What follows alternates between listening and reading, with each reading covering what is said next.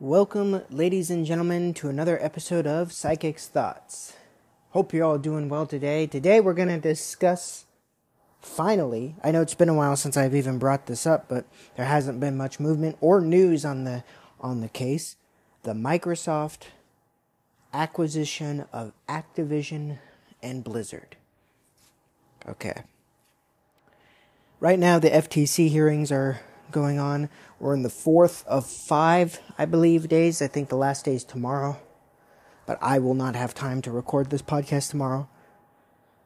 And then a verdict will either come tomorrow or over the weekend. I'm not quite sure how the FTC, when they have to have their verdict, if they're given time after all the stuff. But they've had a whole fucking year. So, Okay. I have talked about this numerous times before because this is one of the biggest moves in video game history, as well as one of the biggest deals in entertainment history. And me being a filmmaker and being in film and television, as well as music, and being an avid gamer, this is huge for me, and this is huge for everybody. And so it's a very important thing going forward because it can change the fabric of how video game companies operate and how entertainment conglomerates and monopolies are formed. So this is important for everybody, I think, globally on in some respect, especially us gamers. Before I get into that, let me make a few announcements and disclaimers. For one, you can follow me on all social media platforms at Psychic34. Check out my music, Psychic, Psykick, capital P, capital K as always, and the new film and television production company that me and my work colleague and close friend and Mr. Norcus himself, shout out to Norcus, one of the goats out there doing his thing. He and I are collaborating to form our own production company called Psychus Productions, Psykus. It's a combination of Psychic and Norcus, Psychus Productions. You can follow us on Instagram, TikTok, and check out our YouTube channel, all of the same name, Psychus Productions. Please check us out and support us. We have a lot of great content coming down the pipeline, and if you're interested in anything related to film, television, short series, and web series, please check that out because we are going to be making some really cool things in the future. So stay around for that. Some disclaimers. 1, I have not watched every single second or read every single transcript and document from these FTC hearings. That would take an eternity, and I simply haven't had that time or availability. Of course, I have gone over the highlights. I have seen some of the files, some of the unredacted files as well. I have been following this in general, and I have been watching other summaries of it, like Destin, which is, he used to be an IGN employee. I don't know if he still is. He's a video game journalist and analyst, and his name's Destin. He's on YouTube. Please go check him out. He's got some of the best podcasts of just straightforward, cut and dry video game news, and he really filters it down to the to what you need to know, but it's a lot more detailed than a 5-minute header. So check him out, Destin. I think that's his name on YouTube. If you've watched IGN, you'll know him. So he's a great source of this info because he can give me really good in-depth recaps, and he also has all the files and documents that he pulls up and talks about it. So he is my main source for the info that I'm about to talk about. There's also, from The Verge, there's Tom Warren, who's the main journalist who's been covering this for the past week, so kudos to him. He's been doing a phenomenal job at just presenting the information as he gets it. And so a lot of the headlines that you see around this are actually sources coming from him, and then they are later confirmed either in the trial, in the public trial, or later by other verified sources. So, yeah. Folks, always respect your journalists, always protect them. They are doing work that is sometimes extremely difficult and dangerous. I don't know if this was particularly. I assume it was difficult to do this. It's difficult to be a journalist, to be a successful journalist, but I don't know how dangerous this was. But nonetheless, respect your journalists because they're trying their best. Always respect and protect them. Anyway, here we go.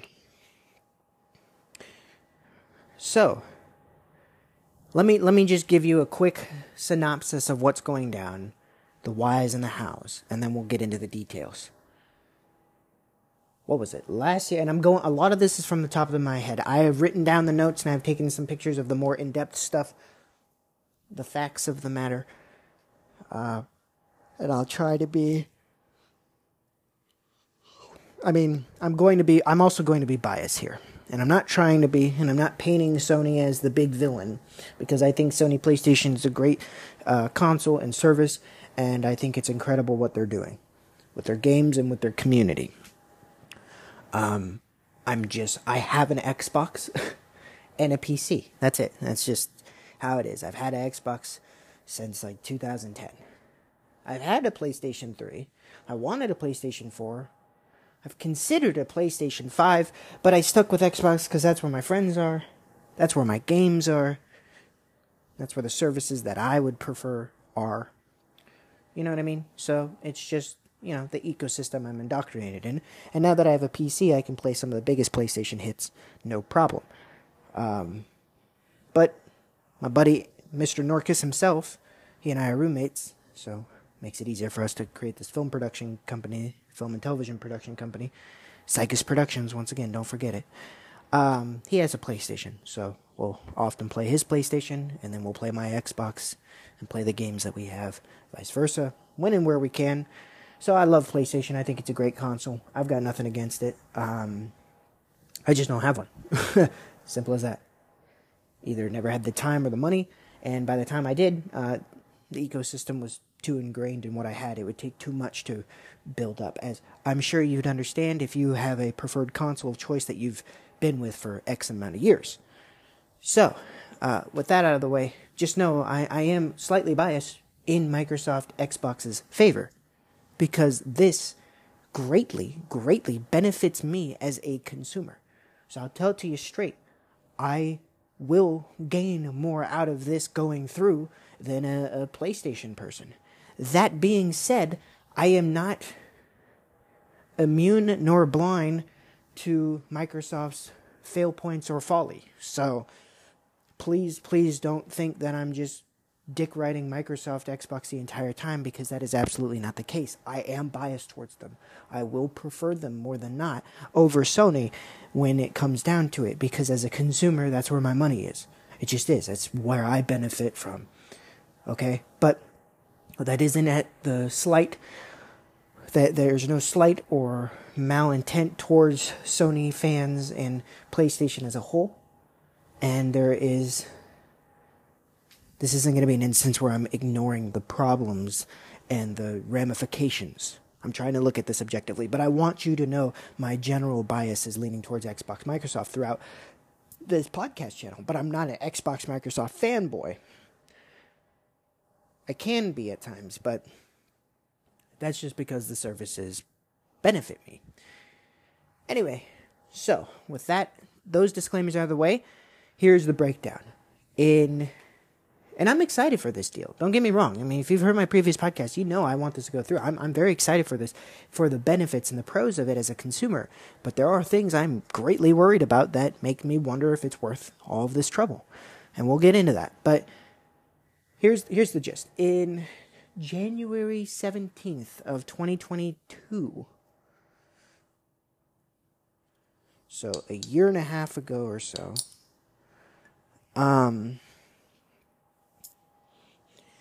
Microsoft announced, with their whole flashy presentation, the vertical slices of all the main dev studios and their main titles on display, showing that they have acquired, or they have in their blog post, in Phil Spencer's blog post on Xbox Forum that was republished throughout the fucking world,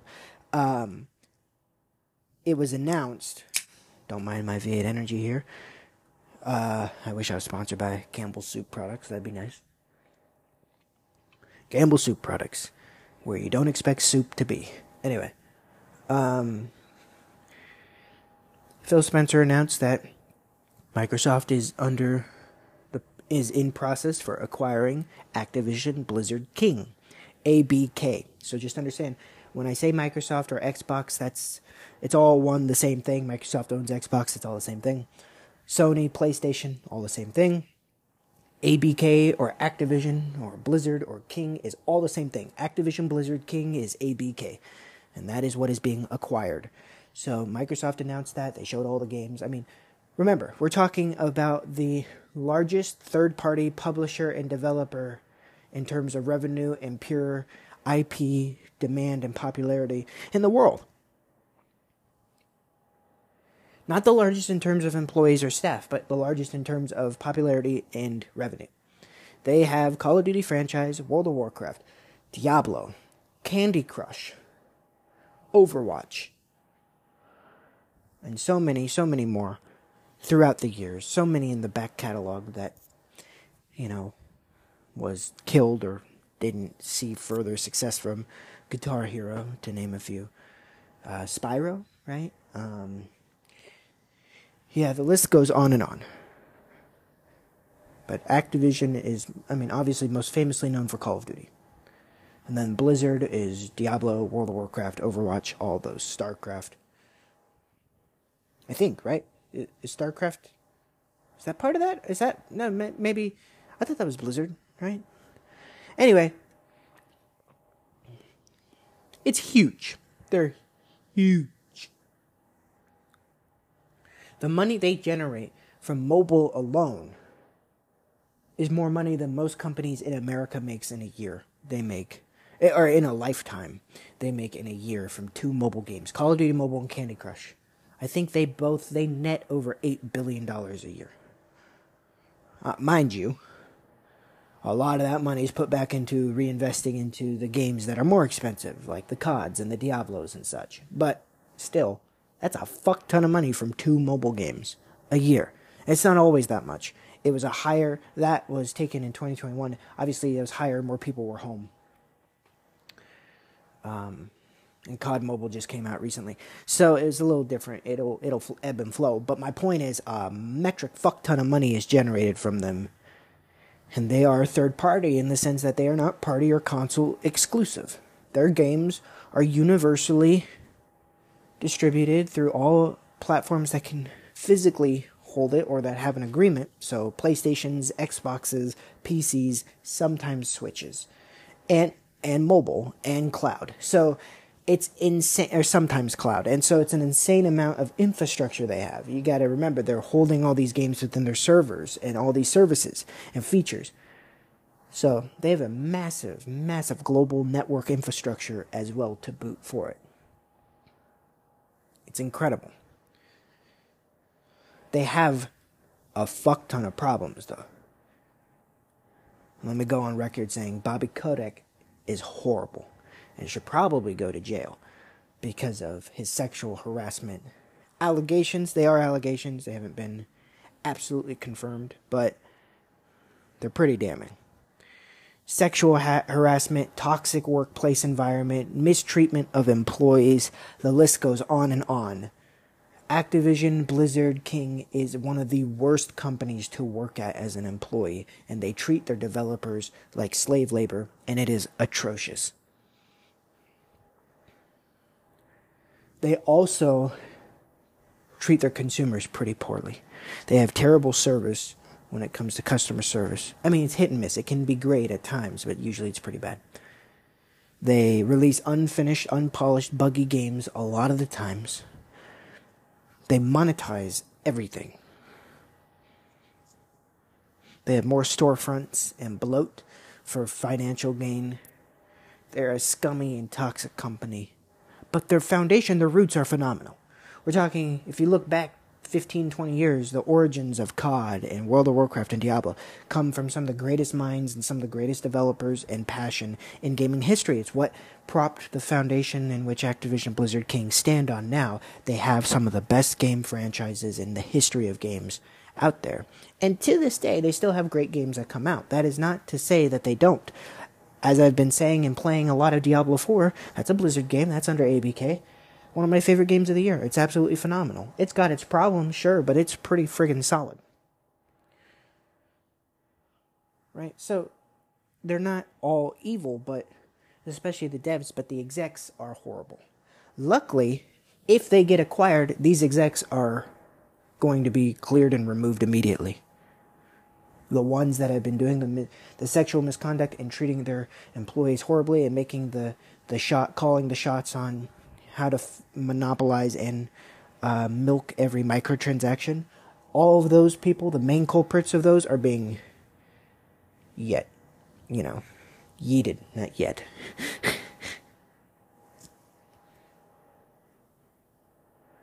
So yeah.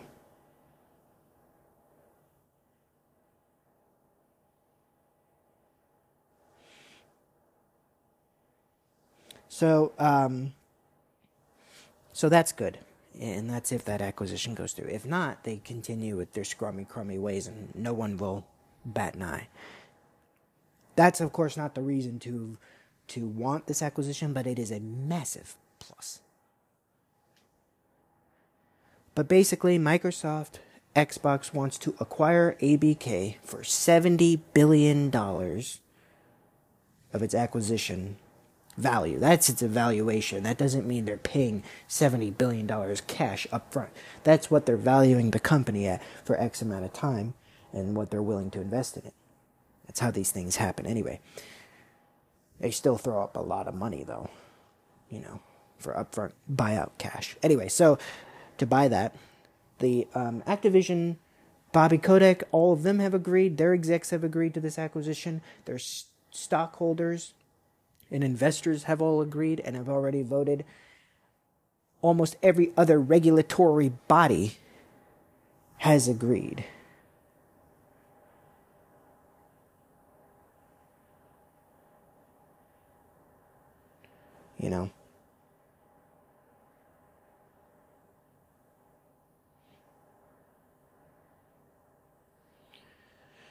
So yeah, it's pretty much just down to the FTC. I think even the CMA, is that what they're called? The EU Regulatory Commission, the Britain and EU, even they approved it, as long as there are some concessions and protections for Sony's sake. So I really do think it's just down to the FTC. And if they don't block it... See, all it takes is one government body, since this is a global company, and it involves everybody in the world, every country, because it's such a dominant force. Remember, Call of Duty is one of the most successful franchised IPs in the world of all IPs, not just for video games. It's number 1 for video games, but it's like number 7 or 8 in the world. So it's behind Marvel and Star Wars and whatever else. I don't know what number 1 would be. I have no idea. Maybe it's Marvel. I'm not sure. So, anyway, this is a huge deal. This affects entertainment channels across the board. This affects monopoly and regulation laws and anti-competitive laws. This is a massive, massive acquisition. Right? Akin to Disney acquiring Fox, which was huge for the film industry and actually gave way to way more acquisitions down the road. We're in a time of IP dominance, and that is more important than making good games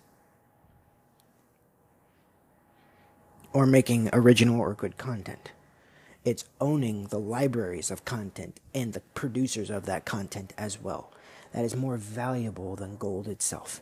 So let's get into some more of the specifics and the details and my thoughts on it all. Okay, so in these court cases and hearings, there's been a lot of damning evidence thrown around. But in the history of leading up to this, Sony has been trying to actively block this acquisition because, obviously, it affects them greatly. It's a huge market share.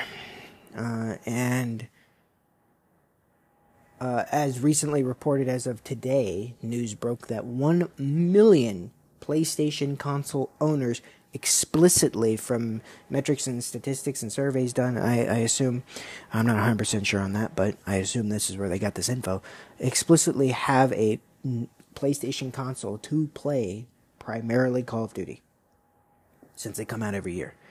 And that's pretty much it. 1 million. Now, they have 100 million registered users. So I know that doesn't seem like a lot, but 1 million console units sold is a lot. And if they're explicitly for one game franchise, let alone the other franchises under this company's belt, that's a big deal. So Sony is not a fan of this, obviously. And I understand it. If the shoe was on the other foot, I'd be scared as a consumer.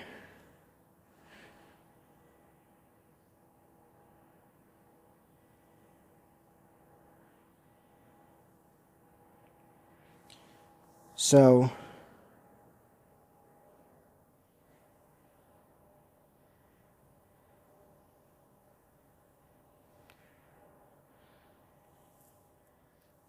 yeah, anyway.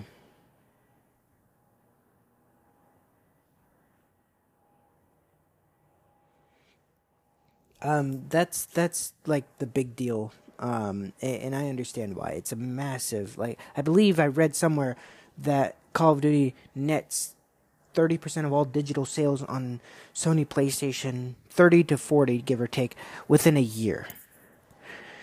I don't know when that... I think that report was from 2021 analysis, so obviously things have changed. But anyway, it's a lot. It's a very high amount of PlayStation Sony users who play Activision Blizzard related games.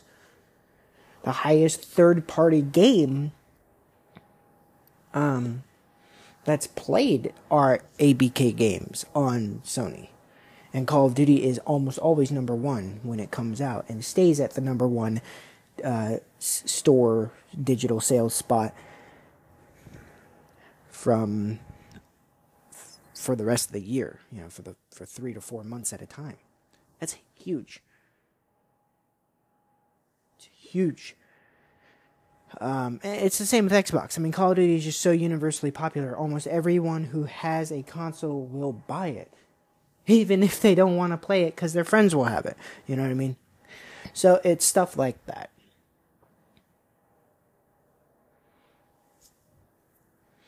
So I understand why. Now, I want to reiterate my theory that I said a year and a half ago to the date, because I think this is important for you all to understand. Microsoft Xbox is not acquiring Activision Blizzard King for Call of Duty, or for Diablo, or for Overwatch. Now, obviously, you'd have to be a moron to not see that that is a huge benefit. That's like one of the greatest secondary benefits you could possibly get from acquiring this studio. Getting the most successful video game franchise in the history of mankind under you. That is a fucking feat. Remember, Microsoft is in charge of Halo, too. Now, it's been a shit show since 343 took over, but still. So they'd have Halo, and Call of Duty, and Doom, and fucking, Wolfenstein. They'd have the 4 pillars of all FPS, and Quake, 5. They'd have the 5 founding fathers of FPS under them. That is massive, just to think about, let alone all the other things they'd have. They have Elder Scrolls. They have Bethesda, id Software, Tango Gameworks. They've got their first-party stuff. They have their franchises and IPs, so on and so forth. It's insane. The deals that they're able to strike with third-party devs or indie devs for Game Pass exclusivity. I'm going to fuck up that word. That word always gets me. I know how to spell it and I know how to say it. I just can't say it properly sometimes. Exclusivity.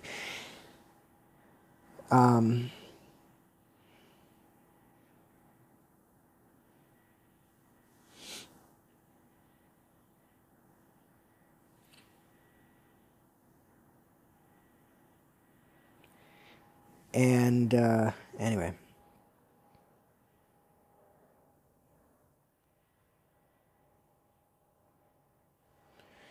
So yeah, that's my point is that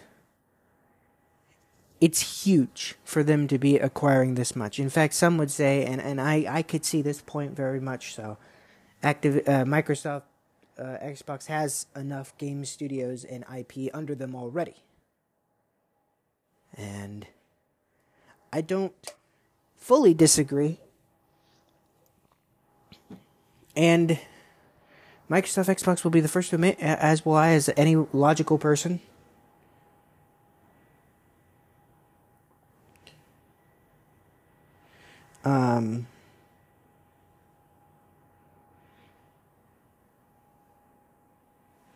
Sorry. Lost my train of thought. But I think it makes sense for anybody to be worried about these acquisitions, because the more that a company or an IP or a developer or a producer or a creator, the more they have to, when they're bought up and they're under this brand imagery, they do have to abide by that. Now, the benefits of acquisitions, the few that come of that, is greater resources and internal networking potential, depending on the company that you're acquired by. Hopefully better pay, fairer treatment. Because usually when a company is acquired, they're acquired by a company much greater than them. So, better resources, better support. And if you understand anything about video game development, you need to understand this. Like many jobs, but especially in video game development, greater than any job, job security is one of the worst in video game development in that sector than any other job security. If you're a high-up dev or whatever, you will have status, you will have clout, and you will probably be able to get a next job.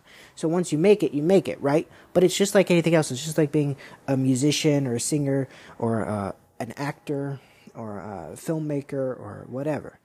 It is the artistic creative sector of business. To become successful, you have to do a lot of work, right? Unfair, grueling hours, all this stuff, right? And hopefully you'll get paid well. Sometimes you're on a contract pay. It's usually what video game developers are on. They're on a contract, so a term, and so they're getting paid. But they're getting paid okay, good enough to maybe live on. Sometimes not great. They may get benefits, they may not. And then if they have any stake in the publishing side of it, or if they're an indie studio, they are banking a majority of their time, energy, and investment and opportunity cost on the sale of that game. If you're an indie dev studio and you're developing this game and you're putting 3 or 4 years of your life into it, you're putting full 18-hour, 12-hour, 10-hour, God willing, work days in it, you aren't getting paid for that, usually, if you're a small indie. Now, if you are already contracted, if you're under Microsoft, you are getting paid for that. Obviously, you're making a living. You're a Microsoft employee, and you're getting those benefits, right? So there is some security there. You're not completely risking it all. But indie devs and further financial success and safety is still dependent on the sale of the game. And it literally could be anything that could disrupt that sale. I bet you any game that came out right around Fortnite just got fucked over, no matter how good it was or how much potential there was. You know what I mean? So there's a lot of job security, and it's a very difficult job. So I commend and applaud every video game developer, because they do some incredible work, and we all love and consume the art and entertainment and the media that they present.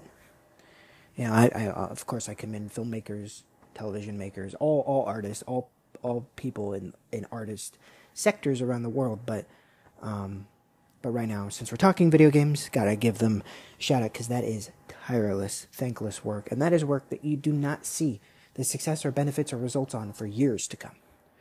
Look at Diablo 4. Massively successful. One of Blizzard's most played games ever. Sold a shit ton. Good for them. They knew it was going to sell well because they could benchmark it off the previous 3 games that did well. They're Blizzard. They've got money. They're doing okay. But their life, the main devs of this game primarily dedicated their time to Diablo 4 for 10 years. Do you know how much work that takes and how probably fucking exhausting that would be to work on one property? I couldn't do that. I could not focus and enjoy myself to work on one thing for 10 years. I have to finish something eventually and put it out there. I'm different. I'm my own thing, you know. Obviously, if it's my passion project or my magnum opus or something that was a big part of, I'd be willing to spend the time. But 10 years, nothing in the fields that I'm working in professionally should ever take 10 years. Movies can, but they usually don't unless they're like Avatar or something like that. And usually by that term, I mean, Avatar actually, the sequel actually took 10 plus years to get around to. But 13 to be exact. Or 14. But some movies, like when they say, when it first comes out, when there's no sequels planned, like when the first Avatar came out, people were like, James Cameron wanted to make this, and it was in development for 15 years. Yeah, it was. He was making other films. He wasn't solely working on this film. He was writing it out, making the ideas, building it out, really proofreading and checking everything, making sure it made sense. All that, probably iterations up the ass, and trying to figure out if the technology behind it, how it would work pragmatically to shoot for 15 years. And then he just kind of knew we had to wait for technology to get there. And then he knew it was close enough and he could make some leaps and kind of boost it. And man, he did. He changed the way we shoot films and television to this day, and video games for that matter. So they're all interconnected.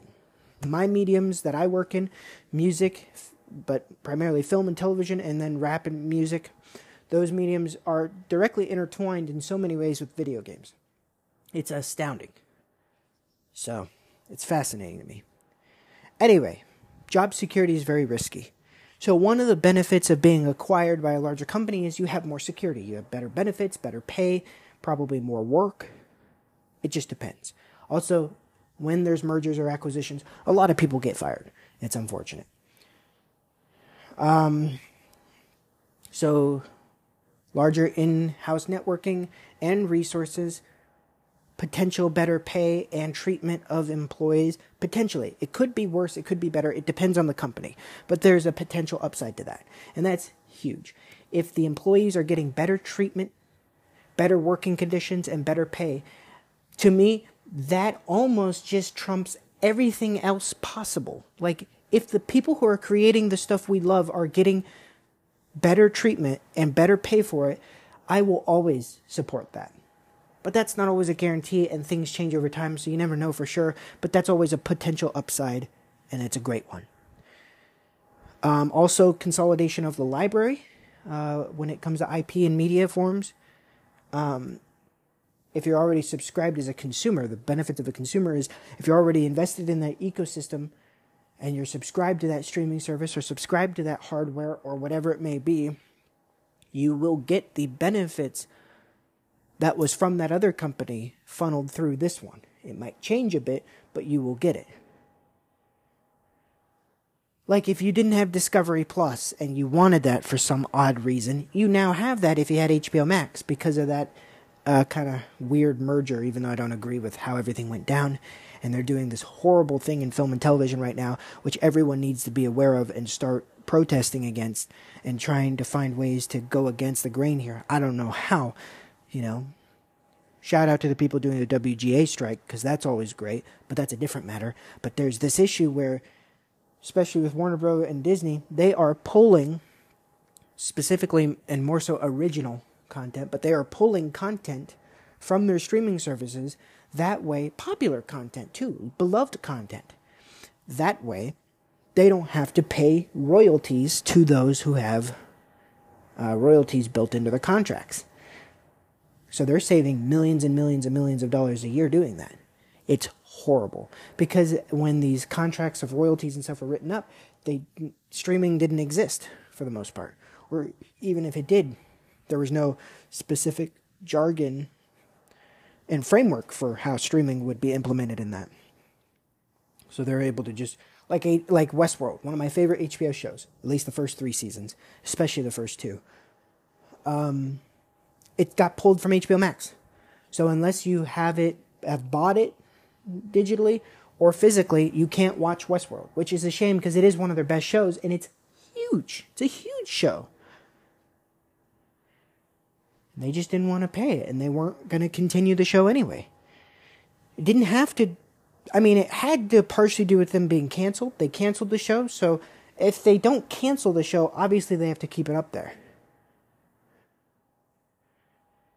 And that was the big fear for a lot of people when we started investing in streaming services. And here's what I'll always tell people.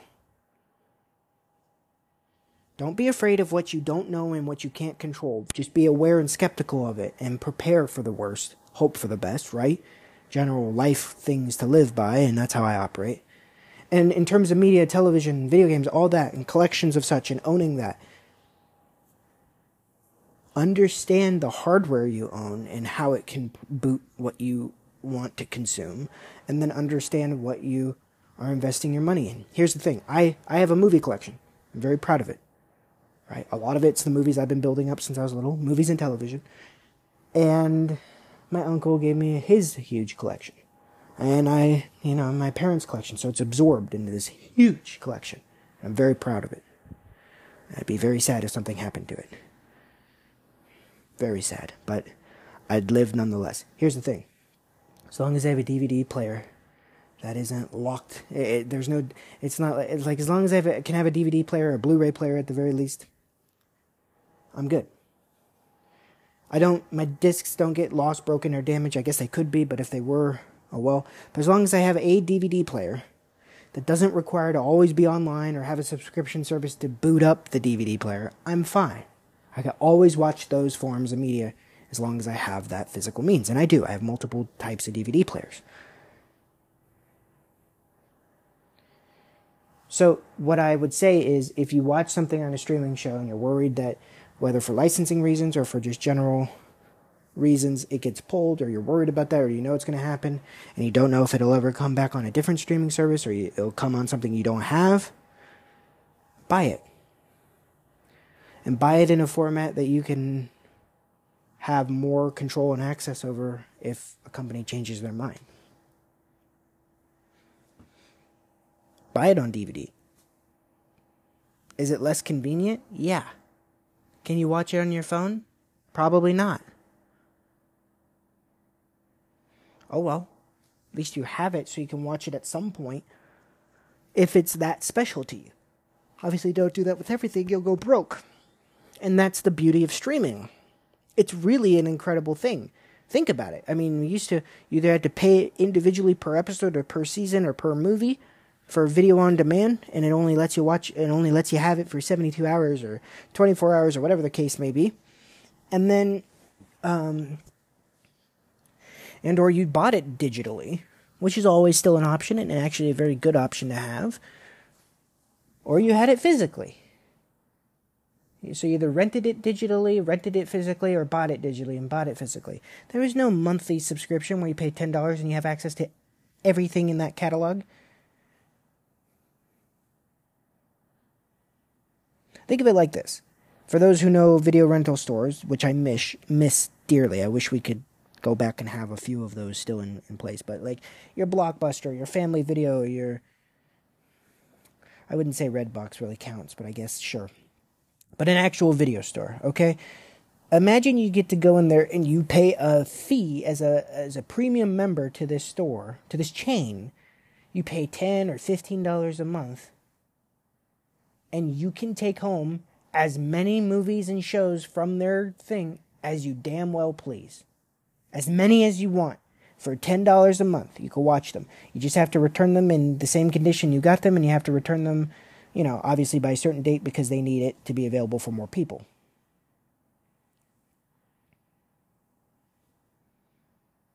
If you're an avid movie watcher or TV show watcher, you would absolutely do that. Are you kidding me? You don't have to pay $2 per video. You just paid a flat rate monthly. So as long as you consume the general value of what that would be per film or television episode or series to make your money's back in a month, you're fine. or in a year, depending on how you want to calculate it. The value of that is incredible. Of course, that would never work in a video store. That'd put them out of business. And then Netflix came along. And that's exactly what they did. $7 a month, I believe, was when they started.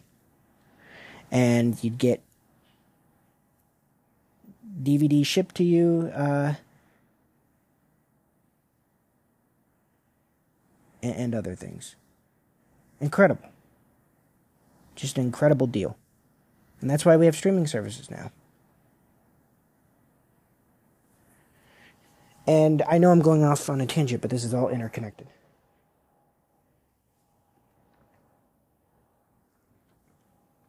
This is all very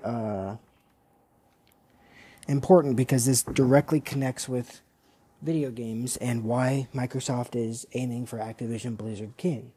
So just bear with me.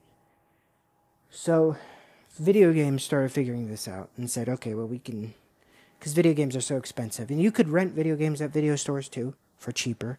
But then once the 7th gen consoles, Xbox One and PlayStation 4 came out, because they're so dense, you'd still have to download the data. The disc was the license and had a little bit of data on it, a gigabyte, maybe 2, to boot everything, and basically had the downloader in there.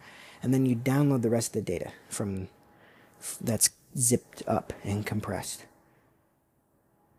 I remember that was a huge change. We used to just play video games, just pop them in and play them, but they were so much smaller then. You physically cannot fit that much data on a disc. And unlike VHS and cassette tapes and all these other things, and laser discs and floppy disks, just general discs that we have now, DVD, video game, whatever, are still so highly produced, still higher quality for delivering it in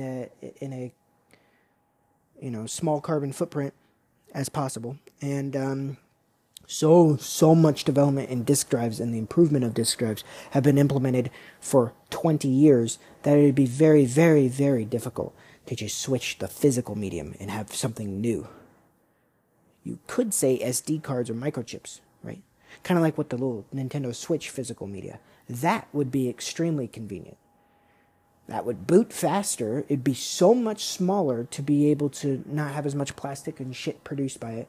And you wouldn't need a whole spinning disk drive. You wouldn't be at risk of all those. It'd save a lot on that development. You just need a little SD card slot and you just pop it in. And if you have a universal SD card reader on your devices, say your Xbox and PlayStation just has an SD card thing. 2, one for storage, one for booting up games, and you just have an SD card to boot up your game, like a Switch. That would be very cool. And that can hold a crap ton of data. So it kind of makes a logical sense, but the problem is the technology that it's used to make that work is so rare and difficult to manufacture. It's the same microchips and processing computers and parts and components that are used in your phone and inside supercomputers, so it's valuable. Okay, apologies for the interruption. So, streaming is a very convenient and viable process, and from a consumer standpoint, it's great. It saves you a lot of money, and of course, if you really love something, you can always just buy it outright. So when games started figuring this out, and since more games switched to digital sales and digital downloads and all that, and Game Pass came out and a couple other streaming game services like that, and now more than ever, every major company will try to have their own, I assume, or try to have a spot on the big console owners. So Sony has their Essentials, or PlayStation Plus, I forget which they call it now. They've kind of switched back and forth with terminology. Xbox has Game Pass. And there's a couple others, especially on the cloud side of things, where you can stream your games from a server, on the go, on your phone, on whatever, on minimal hardware. So it's more accessible to everybody, as long as you have a solid internet connection, which is a huge catch. But the point is that people, including my family, got worried because I used to have physical games, and they're like, "Well, that's cool if you want to, save all that money, which a lot more money you save from streaming video games than compared to movies and television. depending on your consumption, I guess. But so the question is then, like, well, you can still buy video games and own them, but with video games more specifically, if that company goes out of business, that disc won't read on any disc player. If it's a console game, if it's a PlayStation game or Xbox game, it won't read in a PlayStation or Xbox or in a regular DVD player. You can't play it. So if one of those companies goes out of business, all those games are mute. You've lost your collection, regardless, digital and physical, because that physical disc is the license and allows you to download the game and boot it up. So it really is locked. So there's less control you have over that situation. Now, obviously, Sony and Microsoft Activision, they're not going anywhere. Microsoft and Xbox, they're not going anywhere. So there's really no concern for that. But if they decide to pull something from the digital storefront, what are you going to do? You just can't play that game anymore. And so some people are like, well, the downside with Game Pass are games go away. Well, sure. Yeah. License expire or they pull the game. Of course. For one, it'll let you know way in advance. Even if you don't check the game's leaving soon, it'll tell you because it'll know you're playing that game from Game Pass. And it'll tell you, hey, this game leaves at the end of the month. And if you really love it, you can buy it. So you can play it whenever, digitally, right? And you'll get it 20% off. So, but it's not even like a trial. A trial is a couple days, maybe a week, or X amount of hours. It's not even like that. Like, one of my favorite games I've played from Xbox Game Pass was Remnant from the Ashes. I fell in love with this game. I beat it in a week. It was on Xbox Game Pass for 2.5 years. I beat it, and I'm like, I love this game so much, if it goes away. So I bought the complete edition on sale. Half off on sale on just a general store discount, and then 20% off on top of that since I had it on Game Pass. So I got 70% off. I paid like $15 for it, or $20. Something like that. Something crazy. Good deal. And I've played it since then, got through all the DLC. It's great. And now they get a second one coming out. I'm so excited. Anyway, so it's a very cool thing. Especially for newcomers. Like, if I got a PlayStation 5, I would most definitely subscribe to their service, because I'd get to play God of War, Last of Us, Spider-Man, all these cool games. I wouldn't have to buy them to build up my library.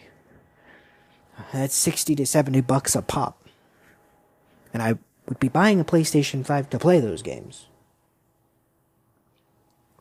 I would not buy a PlayStation to play the third-party games that I could have or play on Xbox. That's a waste of my money and time.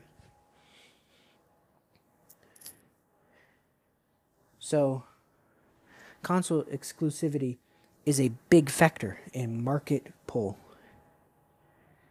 Ecosystem, features, hardware, but they're pretty much the very, very similar, very same in terms of performance. It actually more so has to do with the game. It has to do with the ecosystem. If you have friends on Xbox and you want to play and try and go through a lot of different games and experiment, Xbox might be the platform for you, especially with Game Pass. And if you're kind of on a budget too, so $300 and you can have a Series S, which is a next-gen console through and through. It runs insanely well. We're talking stable 60, great graphics, 1440p. You don't need 4K gaming.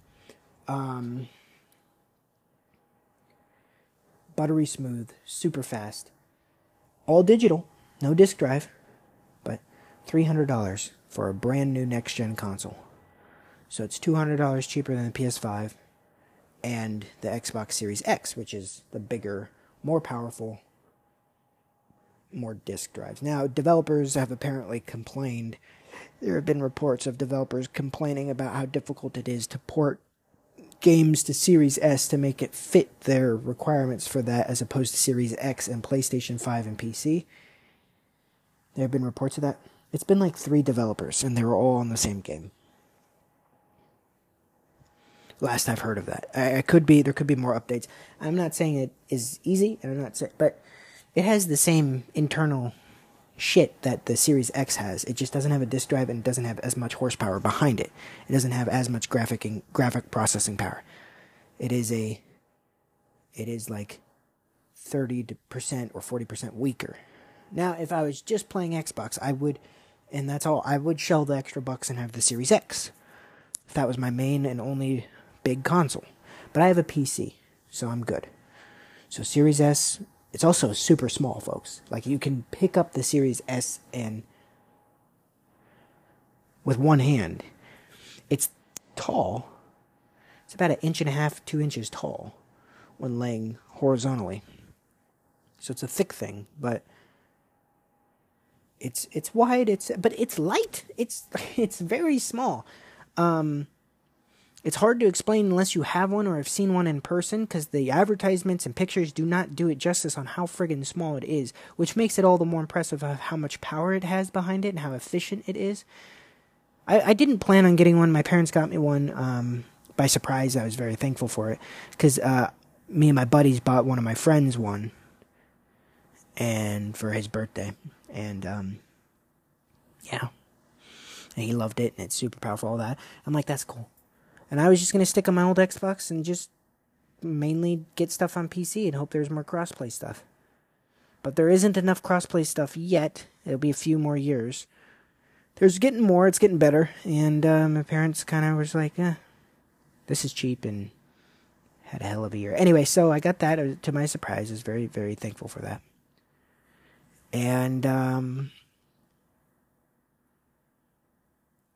you can get 2 Series S's, which are really good, just a little over for the price of 1 Series X. So it's an insane amount of value. Not much storage space. They have the new one coming out that's $50 more, and you get 1 terabyte worth of storage. I wish they just had that at launch. I understand they're doing that to boost sales. I get it, but I do wish this one had 1 terabyte, but it's completely manageable with the 450 operating gigs. 450 gigs worth of storage available internally. I have an external hard drive too, so I just transfer games between that. Anyway, so my point is, it's super powerful, and it's a really good console. Completely streaming, no disk drive, so it is dependent on internet. Or once I have a game downloaded, if it's an offline game, I'm fine.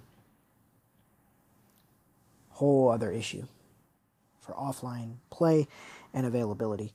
They need that to be more robust in general. Crossplay and offline options. But anyway, so Microsoft is doing good in the hardware department, but they don't even hold close to PlayStation, and they knew they wouldn't. PlayStation 4 dominated that and won that console toss-up, and Xbox knew they had to switch gears, and they started in 2018. Now, they weren't going to stop making good Xbox console hardwares for them, for the folks that do that, because still plenty of people buy Xboxes. But they are switching to a cloud and more service-based approach, similar to Apple. Apple still puts out new Macs, new iPads, new watches, phones, all that, and they are significantly more powerful and have new features and all that. And it's all really cool. But it's every year. It's not like a console. It's every year. It's more like a car. And so when your phone is ready to kick the bucket, you just get whatever's the most appropriate for your price range and for the features, right? But Apple is more invested in their services. Cloud, iCloud, privacy, protection, the SMS, all these software and general features, Apple TV, files and streaming, all these things. So Microsoft Xbox took that approach to heart in 2016, 2017, and then really started putting in the money in 2018. Game Pass has been reported a massive net loss in the first few years. Now, they still make a shit ton of money from Game Pass and hardware combined, where they're still in the positive, but overall. But they're saying it's a net loss compared to if they sold every game at full digital market. But that's not a fair equation, because you're not going to get as many sales. It's so much easier for people to pay 10 or 15 bucks a month and to have hundreds and hundreds and hundreds of high quality games of all kinds, not just Microsoft exclusives and first party titles at your disposal to play when and where you please, as long as you have the subscription. It's the price of 2 brand new games or so, just a little more than that, maybe 2 brand new games and one $30, $40 game. That's the full price in a year. And if you're a gamer, if you're a hobby enthusiast, and you play enough and experiment enough, it makes your value back. And I've talked about that tenfold. The value of time and money for Game Pass, for me, is worth it. For others, I can understand it's not worth it. For those who just want 2 games, they're Madden and they're COD, absolutely Game Pass is not worth it, but it might be, because now you pay for it, and if this ABK deal goes through with EA Play bundled in there, you can get Madden now on Game Pass a few months after it comes out, if you don't mind waiting. And if, depending on how the deal goes through, if this merger goes through, you could probably get Call of Duty. Would it be day one Game Pass? I don't know. I don't know how they're going to be able to strike that deal. So it's a huge benefit. So they switched to this service, and they've been building it up and investing in it, and they're not investing it short term. They are investing it long term. They are more long term strategic thinking than most. But the problem is the video game industry is so volatile and can switch on a dime so quickly that long term thinking only works so long in the future. You genuinely don't know what's to come.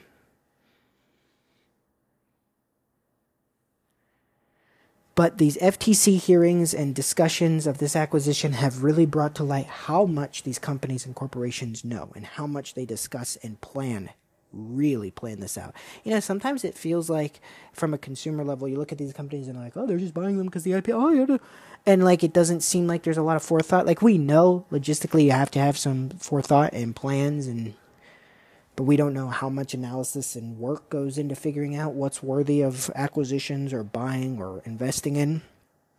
But these FTC hearings have really brought to light how much they really fucking think about the future and how much they're safeguarding themselves from potential failure in the future more so than focusing on the present, which could be a detriment in the future. It's a weird loop.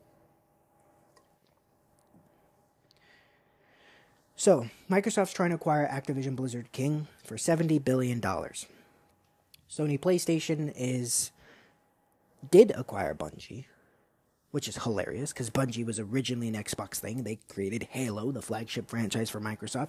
Then they split off. Then they got acquired, or partnered with Activision to create Destiny, and Destiny 2, and a lot of Destiny 2, and then they split off a year or 2 years ago now from Activision and became their own self-published, self-developed thing and said, we'll never go through being owned by another company again. Then Sony's like, hey, we have $4 billion here. Do you want to come join us? And they did. So I think Bungie is the only company that has had so much power and has been able to develop for Microsoft, Activision Blizzard, and Sony, which is fucking hilarious that they've bounced between all of them. Crazy. Bungie's an incredible developer. So kudos to them. And PlayStation has said that they plan on keeping Marathon, Bungie's new renewal of this old IP, on all platforms. So that's good, and I think that's partially Bungie's negotiation, because Bungie wants more players to play, and Sony understands the value of Destiny being available on all platforms. Fiscally, it always makes more sense. The more access people have, especially if they're already networked and tapped in, why would you cut that money off? If you own it, you get the money from that, even if you are not the creator of that. So there's a difference between having massive passive revenue feeding into your company from the shares of what you own, and then there's a difference between forcing players and forcing competitors to lose their own ecosystem and fan base and clientele to join you because you have something that they want that they don't have. It's two separate strategies, and they can be implemented at the same time, but they have to be done properly. Remember, first-party console exclusives are only a small percentage of the reason why players will buy a new console, but it still can be a reason. I think it's up to 15 to 20%. Certain players will just But it's not for one exclusive, it's for a myriad of the exclusives that come with that. And PlayStation knocks it out of the park. Their first-party exclusives are really well made, high quality, and really fulfill everybody's desires to play them. Last of Us, God of War. What else? Gran Turismo, Spider-Man. I'm blanking on a lot of them. Returnal, Ghost of Tsushima. There's so many. So many. I mean, it's impressive. Horizon, Forbidden West, and Zero Dawn, all of that. The Horizon franchise. Yeah. So, it's impressive, to say the least. It really is.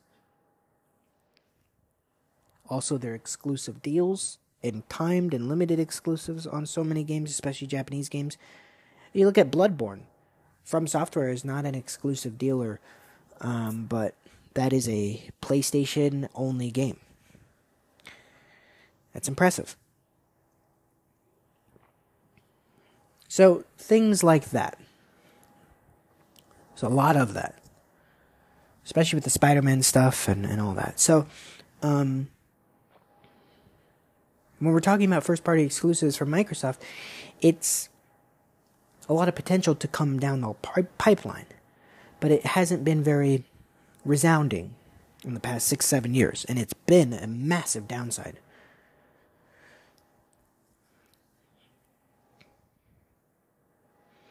Right? I mean, Microsoft has Halo, which, Master Chief Collection is now good. Halo Infinite from gameplay is good, but everything else falls short. So that's a big one. Gears of War, haven't seen a new one in a while, but there's Gears of War and there's Forza. And there's a handful of others, but those are the big hitters. I can't say that any of those hold a candle to God of War or Spider-Man. Now, I don't really care about those exclusives. Like, yes, I want to play God of War. I want to play Spider-Man. I can because I have a PC, and I will eventually. Last of Us, all that. And it matters. I'm not saying it doesn't, but I personally, Elden Ring was my game of the year. You know what I mean?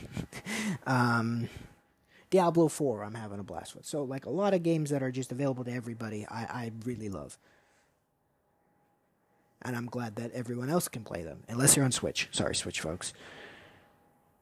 But not too sorry, because you guys get, I have a Switch, but I don't play it that much. And I simply, it's just expensive.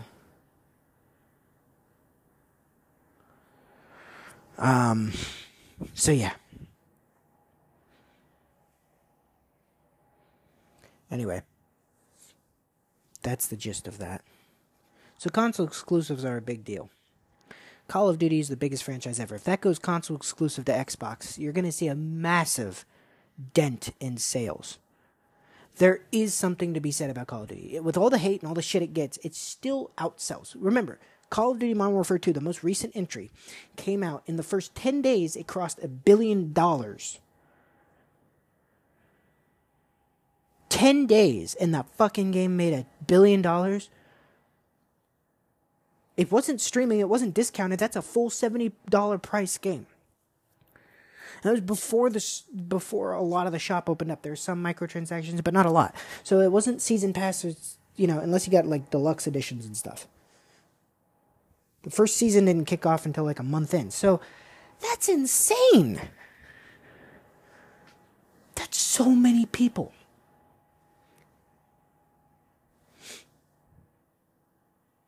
And that's Call of Duty in kind of a slump. $1 billion in 10 days. So you don't think if that went exclusive to either side, Sony or Microsoft, that would cause a massive lapse in the other's fan base where a shit ton of people would just be forced to? And mind you, it's not going to be all of a sudden. No, it'll be years and years of knowledge towards it.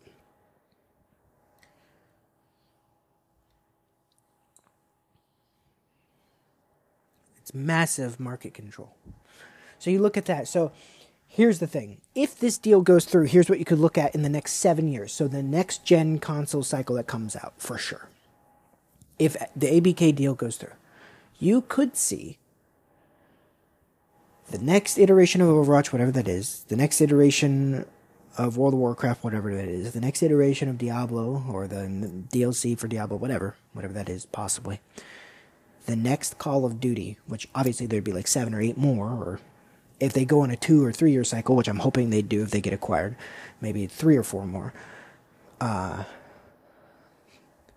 So the next Call of Duty, Elder Scrolls 6, and the next Fallout, and a couple other things, of course, all being first-party exclusive to Microsoft and PC, so specifically Windows-operated PC. That would be huge. There's no doubting that would sell a metric fuck ton of units. You know what I mean?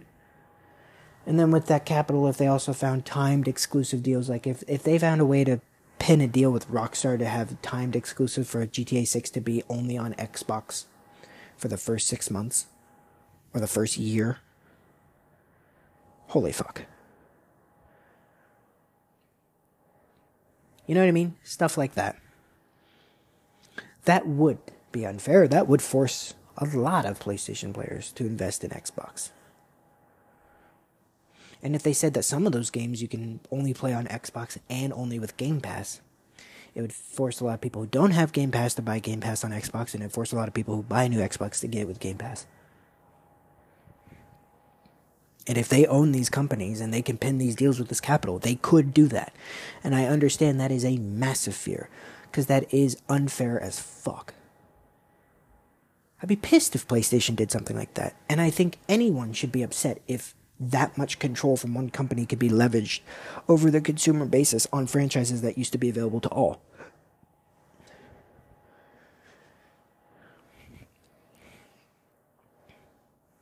So if they wanted to make a power play like that, they could.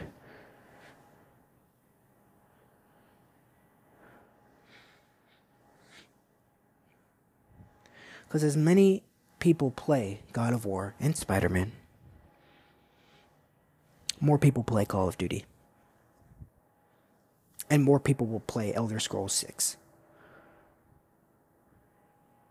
And speaking of that, let's get into some of the previous history of Microsoft's acquisition and what I think the future can spell out for this deal. And I'll go more in depth about this actual FTC deal. I apologize for delaying and not, but this isn't just like regurgitating what was said in the hearing. You can look all that up, but I've got some notes on that too, so don't worry. So I'm going to go through that, and we'll talk about Microsoft's previous acquisition history, my thoughts, really getting the nuts and bolts of ABK's deal. But I just wanted to set the stage. I wanted to give context and history, right? The console wars, the exclusive deals, the importance, the marketing brand value, the IP, the side of the developers, what that can kind of look like, as well as the importance of streaming and cloud, because cloud mobile streaming, that is the actual reason why Microsoft is investing in ABK.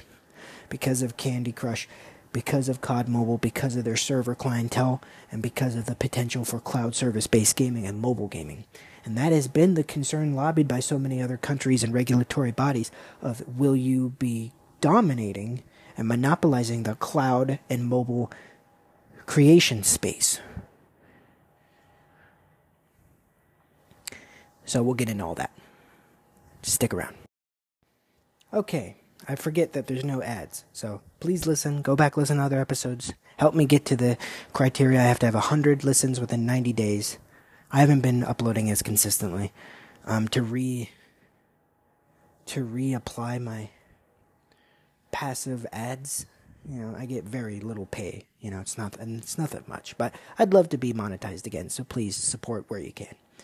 Anyway, so I've talked about the history, some of the context, my disclaimers and my bias. But yeah, the importance of video games and the markets in general, the streaming and the change of streaming and physical media, just kind of a refresher on why that's such a pivotal point with cloud and mobile and all that going forward.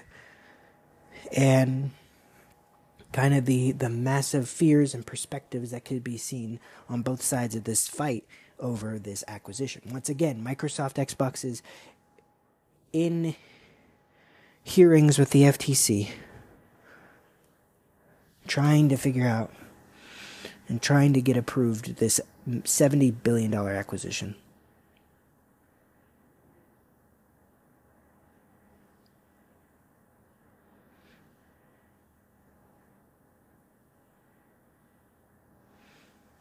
So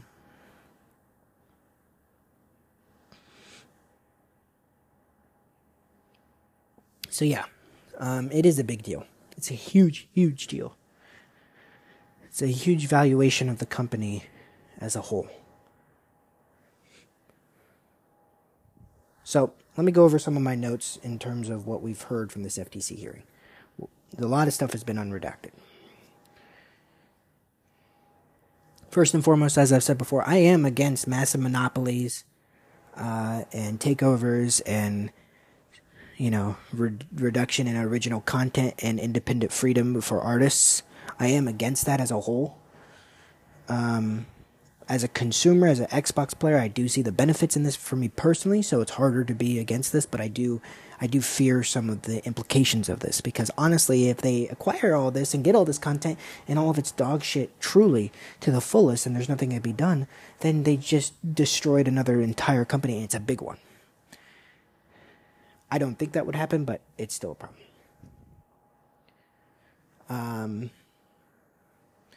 Here's some things from the FTC hearings that have been shown through emails and files, all confirmed data, all public info, so you can go check that out at your discretion. So here's some of the stuff in summary. In the FTC hearings, Jim Ryan, the head of Sony's PlayStation, admitted in an email that if this deal goes down, and this was a year ago now, it'll be okay. Not ideal, he doesn't want that to happen, but he'll be okay. They've got bigger things on the way that they're excited about as Sony. He also said that he stated in the email, and he has stated in other files that have been shown to the court, it isn't about exclusivity for Xbox Microsoft, and that isn't actually a fully legitimate threat. That it's the investment in the future of IP control, cloud domination, and that kind of thing that's really what they're going after.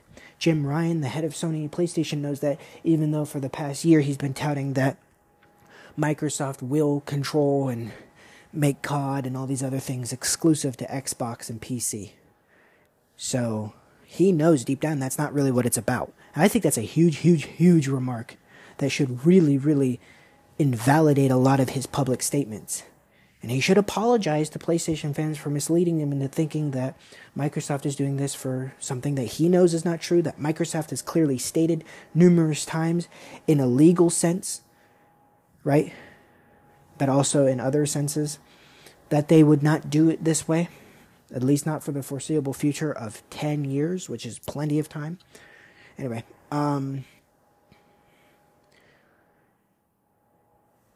Sony has, in many cases, made malicious market control practices in terms of purposefully blocking Game Pass's viability and success. They have seen Game Pass as being the number one contender to their viability in the marketplace for its offerings on high-quality games, for its low cost, and its accessibility across the board, especially with Game Pass Ultimate allowing xCloud streaming, which is still in beta and still getting working out the kinks, but it works pretty well considering. Sony and PlayStation is very threatened by that, and they just started launching their own counterpart to Game Pass, which is great in its own regard, but it's more expensive. It doesn't have quite as many other types of games, and it's even lacking and limiting in terms of PlayStation's offers.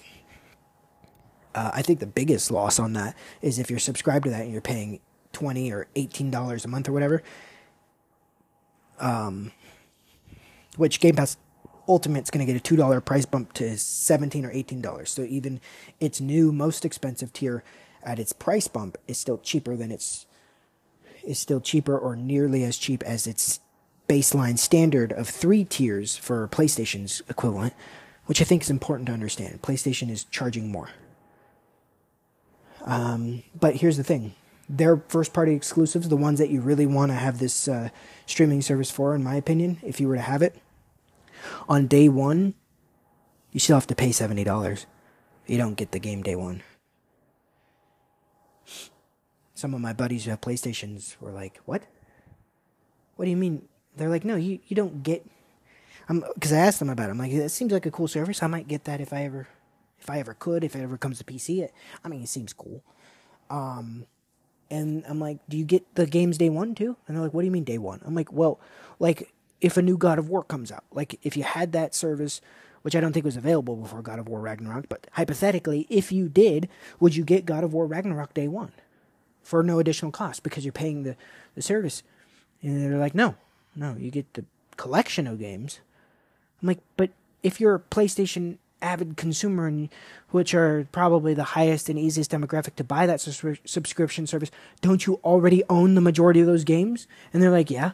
I'm like, so why are you buying that service? I'm like, there's a couple I don't own. I'm like, well, that's fair. I get that. And if there's some you really want, knock yourself out if you have the funds. But what the fuck? You still have to buy those games? And that's still the case. And Sony has stated time and time again, they're not going to change their stance on that. They will. But they're not going to for the foreseeable future. For context on Game Pass Ultimate, if you have the Game Pass Ultimate, you won't have to do that. Excuse me for 1 second.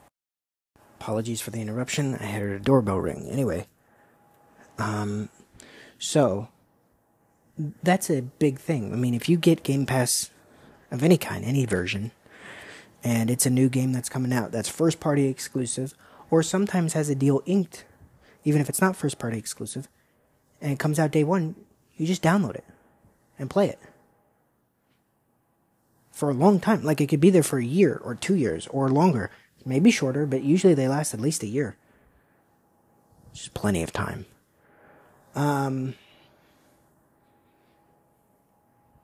So yeah, and it's a guaranteed. And unless if they change that, they're going to really hurt themselves. And I don't see them doing that. It's kind of the appeal to that. And they'll show you. I mean, there's other games. I mean, Payday 3, Starfield, Life of P. Those are all coming day one Game Pass. Texas Chainsaw Massacre is coming day one Game Pass on consoles. Sometimes it's just on console, sometimes it's on PC, sometimes it's on console, cloud, and PC. I wish Texas Chainsaw Massacre, since it's crossplay, would also be Xbox PC. I don't quite know why it couldn't do that as well. Maybe it is, maybe we just don't know yet. Maybe it's just not on the storefront. But it doesn't seem like it will be for whatever reason. But it's coming to console. Game Pass day one. And then 400 other games. Exo Prime. I mean, folks, these are games that are brand spanking new. That aren't out yet. That will be hot topics. That will be big purchase items. And they're not even... The ones I just said, none of them are first party by Xbox. They're all third party. So they don't just do day one for the first party. That's a guaranteed. If it's Starfield's first party now, but that's a guaranteed. So if it's first party, by that I mean if they own the company outright, like Bethesda, right? Like id or whatever. That's a guarantee. And their library of games that are on there will stay there. That's another huge fucking point no one's talking about in these hearings that I've heard of, and no other commentary for these FTC hearings. There's so much revenue generation that people don't account for from people repurchasing or buying on a new device or buying for a friend or new, kids wondering what all the hype's about. Older Activision games, specifically COD games. Black Ops 1, Black Ops 2. Now, obviously they're not selling as well as they did when they first came out, but they're still selling. Better than a lot of indie games ever wish they could. 10, 12, 15 years later. Enhanced versions or just old classic versions. When the dust settles or you didn't snag that COD, you might go back. I bought Black Ops 3. I never had Black Ops 3. I missed it. And I bought it on Xbox. Got it on sale to play the COD Zombies with my buddies. It's been a blast. Very much worth the purchase. Very happy I did that. I did that a year and a half ago. Great fun. Folks, I can't tell you. And because so many people switch consoles and all these other things, the value of even if they're not allowed to have day one of the new COD, it might be on Game Pass in the first few months, which I think is ridiculous. I think if they own Activision Blizzard, if Microsoft owns them, the new COD should be day one on Game Pass. That's like a great appeal. It means every Xbox and PC player doesn't have to buy a new COD. It will still be on PlayStation day one. It's not that it won't be on it. It's not that it won't be that it's exclusive. PlayStation would, by far, if they owned Activision Blizzard, if they got this deal, they would absolutely not make it day one to download on their Essentials. They would make you still buy it for $70, and it would not be on Xbox It might be on PC. It might be on other platforms, but it wouldn't be on Xbox consoles. They would just say it's exclusive to PlayStation and PC. They're doing that right now with their other stuff. So for Sony to be saying, oh, it's unfair, Microsoft has stated that at least for the next 7 to 10 years, give or take, depending on the deal negotiated, or 5 years maybe, but PlayStation wants more time, understandable, so even 10 years, that it will still be coming to PlayStation consoles, and then after that 10 years up, they will negotiate and see where they're at, see if they can strike another deal, which they most likely will. Microsoft wouldn't give up that money. They'd give exclusive benefits and features, but that is the smartest way and the most middle of the road, and for PlayStation, Sony to not understand how much of a deal this still is, even though they're losing, and they're not used to losing like this. If this deal goes through, if I was in charge of Microsoft, I would make sure I could even contractually, legally be able to have the newest Call of Duty come day one to Game Pass. PC and Xbox, fully crossplay, all of that, all the same things you'd want from a COD, and you could just download. You can even pre-install the week before. And it still be on PlayStation for the same price. So nothing changes for PlayStation, to be fair. The company changes, but nothing from a PlayStation consumer. You will still be able to buy, pre-order, and play Call of Duty the same way you've been able to do for the past 20 years. Nothing will change of that. The only difference is that if you have an Xbox and PC, or if your buddies do, they don't have to pay $70 flat to download that game. They pay $15 a month to download that game, and in numerous other games. Or $20 a month. Whatever. And that's by their choice. If they don't want to choose that, then they'd have to buy it outright. If they don't have Game Pass. You know what I mean? So, it's still on PlayStation. Still being sold there. And, still being sold fully on Xbox and PC and all that. But then if you have Game Pass on PC or Xbox, you're paying that, you get day one download. No additional cost. Because it could just be a situation where they could just say it's not coming to PlayStation at all. I mean, I don't think they'd be able to get this acquisition deal through if they said that. But they could in the future just say, yeah, it's never coming to PlayStation again. It's only PC, Xbox exclusive, and it's Game Pass day one. That's a far worse situation for PlayStation to not ever be able to get Call of Duty back on their consoles again. They don't have the capital to buy that out. They'd have to pay Microsoft to be allowed to have COD back on them. That'd be a massive hit if you can't play Call of Duty on PlayStation. So, that's what could happen. And I understand that that's kind of a fear, but I also know that PlayStation deep down knows Microsoft won't really do that. Microsoft has no reason to do that. That's illogical for them. But if they get this deal and they own that company, they could. It's their company. They could do whatever they want with it. Well, not whatever, but you know what I mean. They can control the content they see fit. PlayStation would do that in a heartbeat. Do not be mistaken. They just don't have the capital to do so, but they do have the intent and the heart to. They absolutely would. So don't be mistaken. Okay, so here's the thing. Let's go more into the notes I have on the FTC hearings.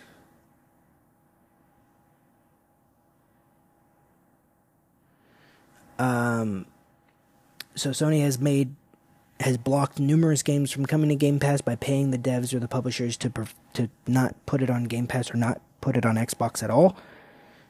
Final Fantasy is one example of that. They've been going back and forth of Call of Duty license. Is it 5 years, 7 years, 10 years? They've been going back and forth. Phil and Jim Ryan have shown the emails now, have shown that. This was pretty damning news last week.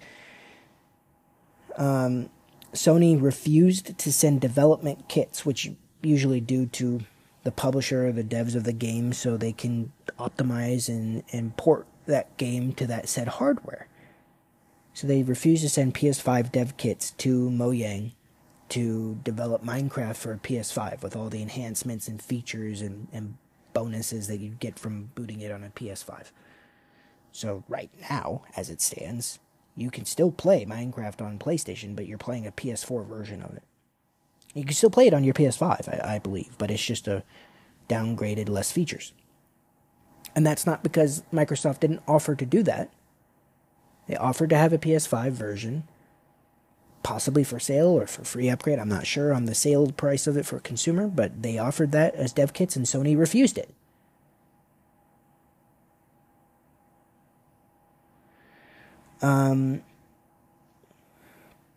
A while ago, and this is almost a year ago now, so this is really old news, but there was a 10-year contract that was delivered to say, if you sign this from the date of acquisition on, I believe is the date of acquisition, or it could have been from the date of the announcement of the acquisition, which kind of choosing that timeline makes it more 8 to 7 years, but nonetheless, there is a contract sent to NVIDIA, interesting enough, and I'll get into that in a second, Nintendo and Sony PlayStation from Microsoft to say, hey, if we acquire Activision Blizzard, if you sign this, we'll guarantee COD to come same day, no exclusivity deals where you're not getting COD on your platforms for 10 years.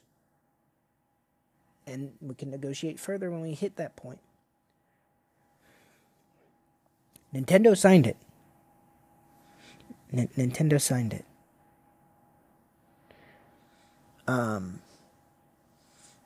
NVIDIA signed it. PlayStation, Sony did not sign it. Possibly because they want to leverage the media, because they're more focused on leveraging it in a way where they can make it seem like Microsoft's playing aggressive and they can stop the entire acquisition going through at all, which is more beneficial to them, of course. If they signed that, that would be such damning evidence and pretty much cripple any valid shot they have at stopping this acquisition from going through, which is probably why they didn't do it. It would have been a concession and would have shown that they understand that this is fair, and they would have legally agreed to 10 years, and their biggest arguing point of, COD would be exclusive to Xbox PC and not be on Sony platforms, and it'd be a massive hit and very anti-consumerism, anti-competitive laws would be violating that through and through. And it would, if that was the case off the bat, with no further agreements or negotiations or compromise. They wouldn't be able to argue that if Sony signed that 10-year agreement. I'm not sure what Sony thinks they could do to stop this. They could. They have tried, and they have done more success than people thought they would. They have flipped the narrative and made them tried to make themselves look like the bad guys. Make themselves look like victims in this. Oh, we don't have enough money. We can't do that. We can't just buy out whoever. They're not victims. They would do the same exact thing if they had the resources to do so. They just don't have the money. But let me be very clear. They would do the same exact thing, and they would not actually be as forgiving as Microsoft. They wouldn't allow all these other things. Microsoft, through Bethesda and all their other acquisitions so far, they have games that are on PlayStation right now. First-party games of theirs, or retroactively now first-party games. You can play Skyrim on PlayStation. Skyrim is now owned by Microsoft Xbox and Bethesda through and through. Microsoft Xbox could remove Skyrim from PlayStation tomorrow if they wanted to. Well, they wouldn't, because that would make them look really bad in the FTC hearings. But they could if they wanted to. Or as soon as that contract and that license expires, then they could, if there is one. Which there usually is.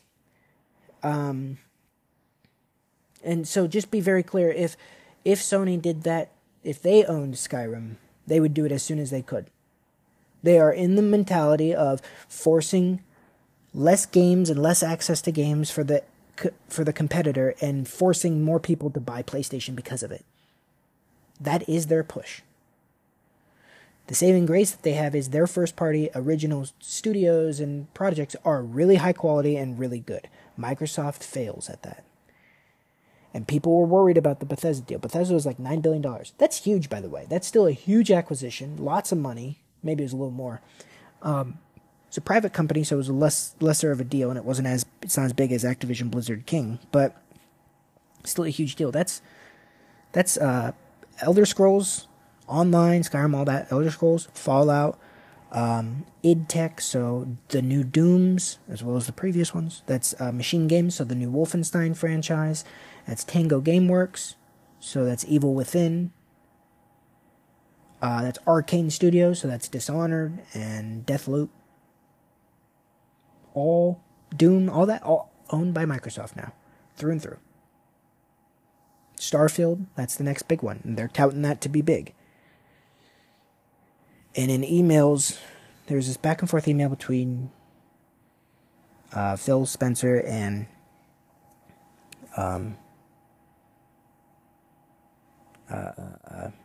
Jim Ryan, right? The heads of both, the head of Xbox, Phil Spencer, the head of Sony PlayStation, Jim Ryan. And Jim was trying to leverage and trying to say, hey, Phil offered and even signed to with his legal team, initially offered 10 years or 7 years from the date of that email, or 8 years, whatever. Exclusive COD, some other concessions, and all previous Activision Blizzard King titles that were on Sony will stay on Sony indefinitely and will not be removed. So like previous CODs and stuff won't be removed, which is really cool. And the future ABK games, not just COD, but all ABK games, including COD, will continue to be supported on PlayStation, essentially for the rest of PlayStation 5's life cycle. Okay? That's a huge commitment. It's a very generous commitment. Hey, we're spending $70 billion, you're our direct competitor, and you're not actually going to lose anything from this, and for the first near decade. That's huge. Jim Ryan replied and he said, we don't want it just for the first 7, 8, 10 years. We want it indefinitely. So basically he's just wanting the same thing that Activision Blizzard's doing now. He's like, just keep Activision Blizzard titles third party forever. That's what he's saying. That's what he was arguing, at least, or trying to counter offer. And Jim Ryan said in this email, and I have the emails pulled up. I won't read them. They're long. But he also said he would also be, he'd also want Bethesda games, all of them, brought back to Sony. Because I think Skyrim, I think the older ones are still there, but I think the new ones post the acquisition in 2019 are not on there. I think Deathloop stayed on there, but Ghostwire Tokyo maybe also stayed on there. But other than that, I know that Doom is there. No, I think, but I think he means future games. I think he wants Bethesda's future games going forward, because all the games that have been published and put out, other than Redfall, which we'll talk about that in a minute, because that's a very, very interesting point to be made about this entire thing. But other than Redfall, every Bethesda game has been on PlayStation and continues to stay on there and will stay on there for the foreseeable future. But he wants more security that they'll never go away, the previous ones, and that future Bethesda games will come. I.e., he wants Starfield.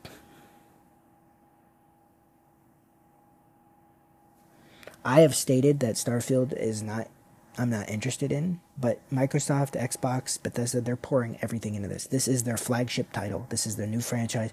They are trying to make something of this. I hope it runs well. The fact that it's stuck at 30 frames per second on Series S pisses me off to no end. There will probably be a patch or performance, and versus quality mode or whatever in the first coming months, so it'll have a 60 frame patch update most likely, but that's so fucking annoying. I think it's Series X and S, actually. It's 30 frames locked. That's because Bethesda's using that shitty old engine. I've already talked about that in my breakdown of summer game shows. So the game looks fun and interesting, kinda. Can look like it can get boring real quick, but if it's crossplay, if it has enough features, and if its first-person shooting mechanics are truly reworked by Machine Games, who did Wolfenstein, and by id, who did Doom, apparently they brought them in to help with that.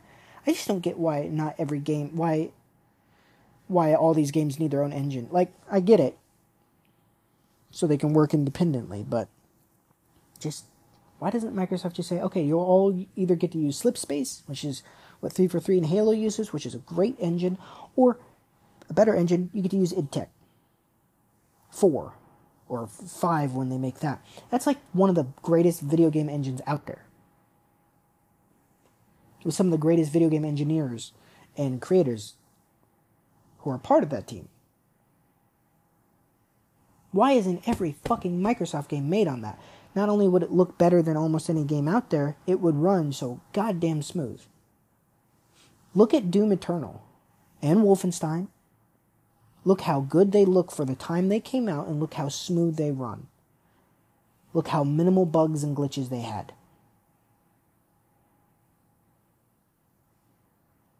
id Tech is not fucking around with their engine, and I just simply do not understand, if you own id Software, why you do not make it for future games. Obviously, games that are finishing up, that are almost done, have already been built.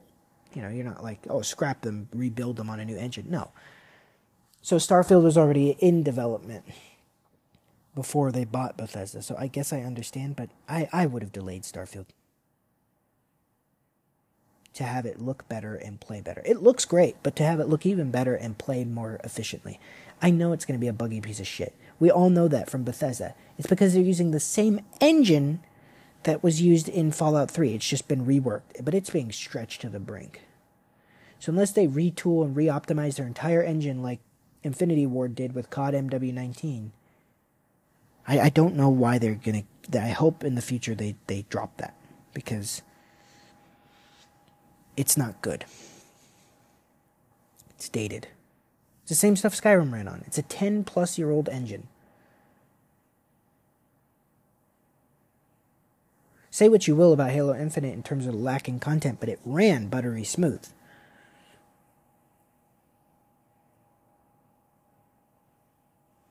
Doom Eternal ran buttery smooth and was well made. As was Wolfenstein. Why not follow those games and use the engine that they used? You have them. That's what's bothering me about that whole point. But anyway, Starfield is their next big thing. Everybody knows it. Insiders know it. It's going to be huge. Even if it doesn't do great, it will sell well. It will get a lot of downloads. It will get a lot of players. A lot of market, a lot of push. And even Jim Ryan's aware of it, because he wants more Bethesda games in the future, and I would assume he would love to have Starfield on PlayStation. Obviously, that makes sense. Anyway, so there's things of that nature. Microsoft doesn't want cloud service gamings to be dominated by Google, Amazon, Facebook, Tencent, all of that, mobile and cloud. So they know they're losing money right now, because they're not selling wholesale price games like that and getting a majority of the profit. But their mobile and cloud service and infrastructure is why they're doing this. Also in these hearings, Nintendo confirmed their next-gen console will be a Switch. That's fucking huge, unless I misheard or misread or got my sources wrong. That's big. Folks, I think that's the first time we've had a full next-gen console from Nintendo, not like a half-gen or an upgraded version, that is absolutely just a reiteration of the same thing, right? We have the SNES, the N64, the GameCube, God bless the GameCube, the Wii U, and the Switch. And then for the next big one, it's going to be the Switch, possibly. So that's huge. But Nintendo's going to be tapping into the Xbox's cloud thing, for sure.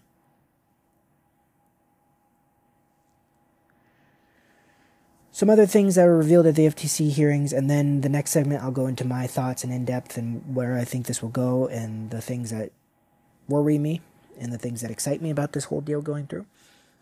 But here's a few things. Microsoft has an entire list that was unredacted and somehow became... or that was redacted and somehow was accidentally unredacted, and it showed a lot of information and breakdown on how they have a management acquisition pipeline, and how they plan on acquiring studios, and how they do research and asset analysis and evaluations. And it's fascinating. And you could probably find these files anywhere, but here are some of the studios that they have. They make an entire filtration system, and they have priorities, and they look at the risk and the analysis and the investment, the capital, the revenue, the value of it. They have a full breakdown of the company in detail, public info that anyone can access, but they have a really nice, flashy breakdown of it. And they have check marks, benchmarks, and metrics on why they value and what demographic or what importance that acquisition would bring to the table. It's a fascinating amount of research and detail they put into these things. And it was revealed in an unredacted by accident somehow. Here are some of the things that they have either looked into acquiring, thought about, or have tried in the past. Here's some of the companies. Ready? Bungie. Hilariously. Of course, now they're under Sony, so that's mute point, but they tried to get Bungie back. IO Interactive, the people behind Hitman 3 and a bunch of other games. Niantic for mobile, makers of Pokemon Go, most famously. Zynga, who's done every mobile game under the sun that you've probably heard of. Behavior Interactive, makers of Dead by Daylight. House Marquee, the devs of Returnal, the PlayStation exclusive, but Sony bought them out. Rebellion Entertainment, the makers of the Sniper Elite series. Bohemia Interactive, the Arma developers. Crytek, the makers of Crysis and the infamous Crytek engine. I mentioned IO Paradox Interactive, the maker of all these RTS games like Stellaris and all of them. But they do have a really good Game Pass deal going with them. And a few more, but those are the big ones. So they have looked into acquiring all of them at some point with different priorities. Now, obviously, they've looked into like pursuing acquisition. That doesn't mean that they have tried to acquire these ones or that they will. Obviously, if they do that, they are a monopoly of all kinds. So, yeah, not ideal. But anyway, so that was revealed that they were looking into that.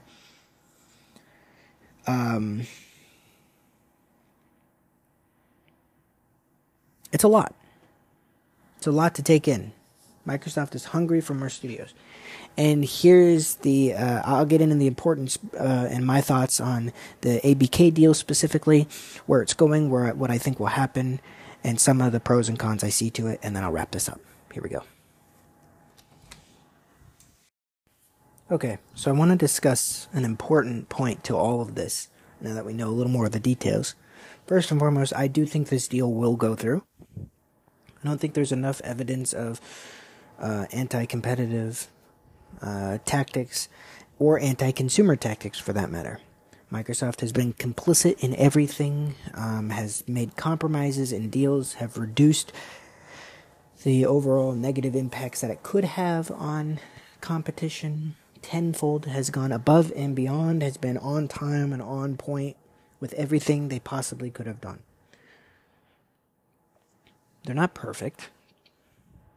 This doesn't mean that they won't fuck over Sony later. It just means for where the deal stands now and for the foreseeable future, for the rest of this console generation, they are guaranteeing protection. Legally. In a court of law, swearing to it. Having an oath. You know? There have been things that have been brought up, like Matt Booty, one of the head of, not the head of Xbox, but head of Xbox Game Studios, I believe, saying that they need to get ahead and monopolize or control the cloud and mobile market space in an internal email following Disney's acquisition of 20th Century Fox. So this is in 2019, December of 2019, I believe.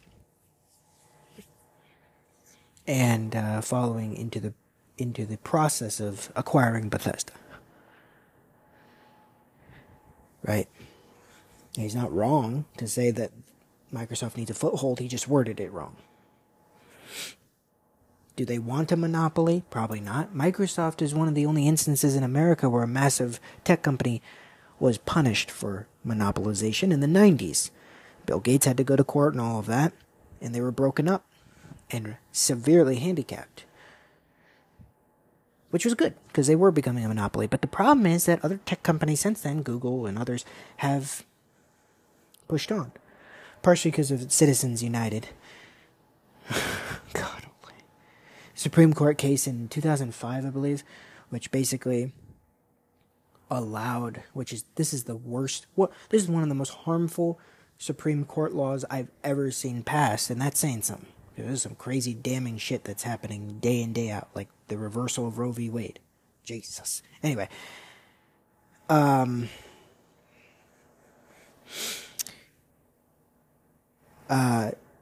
To treat corporations as people. Legally, civil rights wise, contractually, for corporations to be represented and to present themselves as an individual human in a court of law. Meaning they can carry the same rights as an American citizen when they're a conglomerate in a corporation, an inanimate object. An untangible object, which allows them to skate by with a lot more now, because they have the rights of an American citizen when they're just a company. To put it in the simple terms, it's more complex than that, but yeah, a very dangerous precedent. So I understand. So the crackdown on monopolization and conglomerates and domination of the marketplace has slipped through the cracks post this law. Not to say it hasn't been stopped before or slowed down. It has many a time. But they have to be super fucking big. And this is an instance where it is super big. But Disney acquiring 20th Century Fox was massive. The largest film and television acquisition in the history of film and television. That got by. Amazon bought MGM. Not as big of an acquisition, but still a pretty hefty one.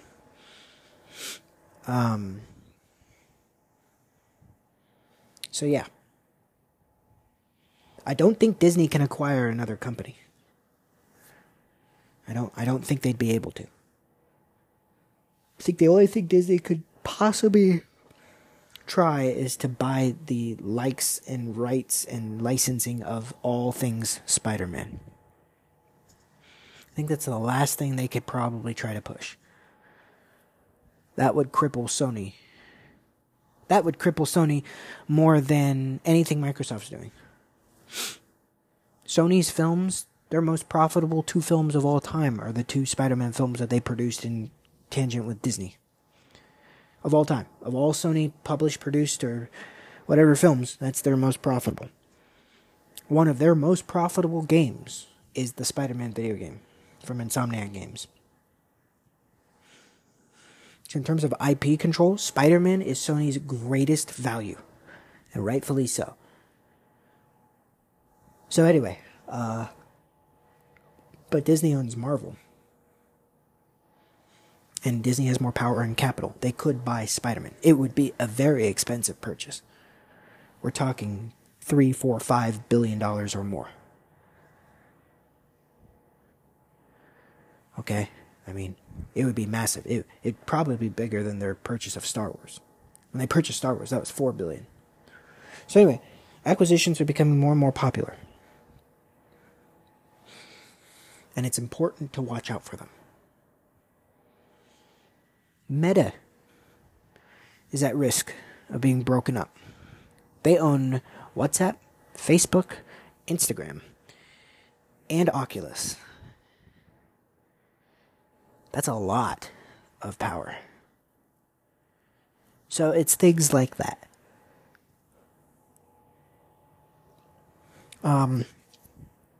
So yeah.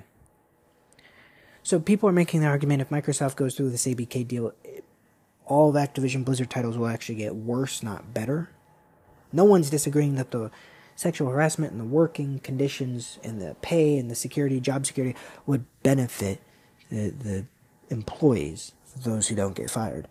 Absolutely. I don't think anyone's arguing that point, and that's great, but people are arguing that the quality of games will be worse. Like, everyone thinks that the whole idea that this is just coming to Game Pass reduces their passion to make it a quality game. I don't think that's the case at all. They're releasing it on Game Pass in tangent with releasing it on other services where and when they please, depending on the game. Look at Starfield. Look at Halo, right? I mean, Starfield isn't out. I don't know the quality of that, but look how much they're putting into that. And people will say, oh, Halo's a failure. Not in terms of a quality of a game, just in terms of marketing and following up with that game. It's a failure of management.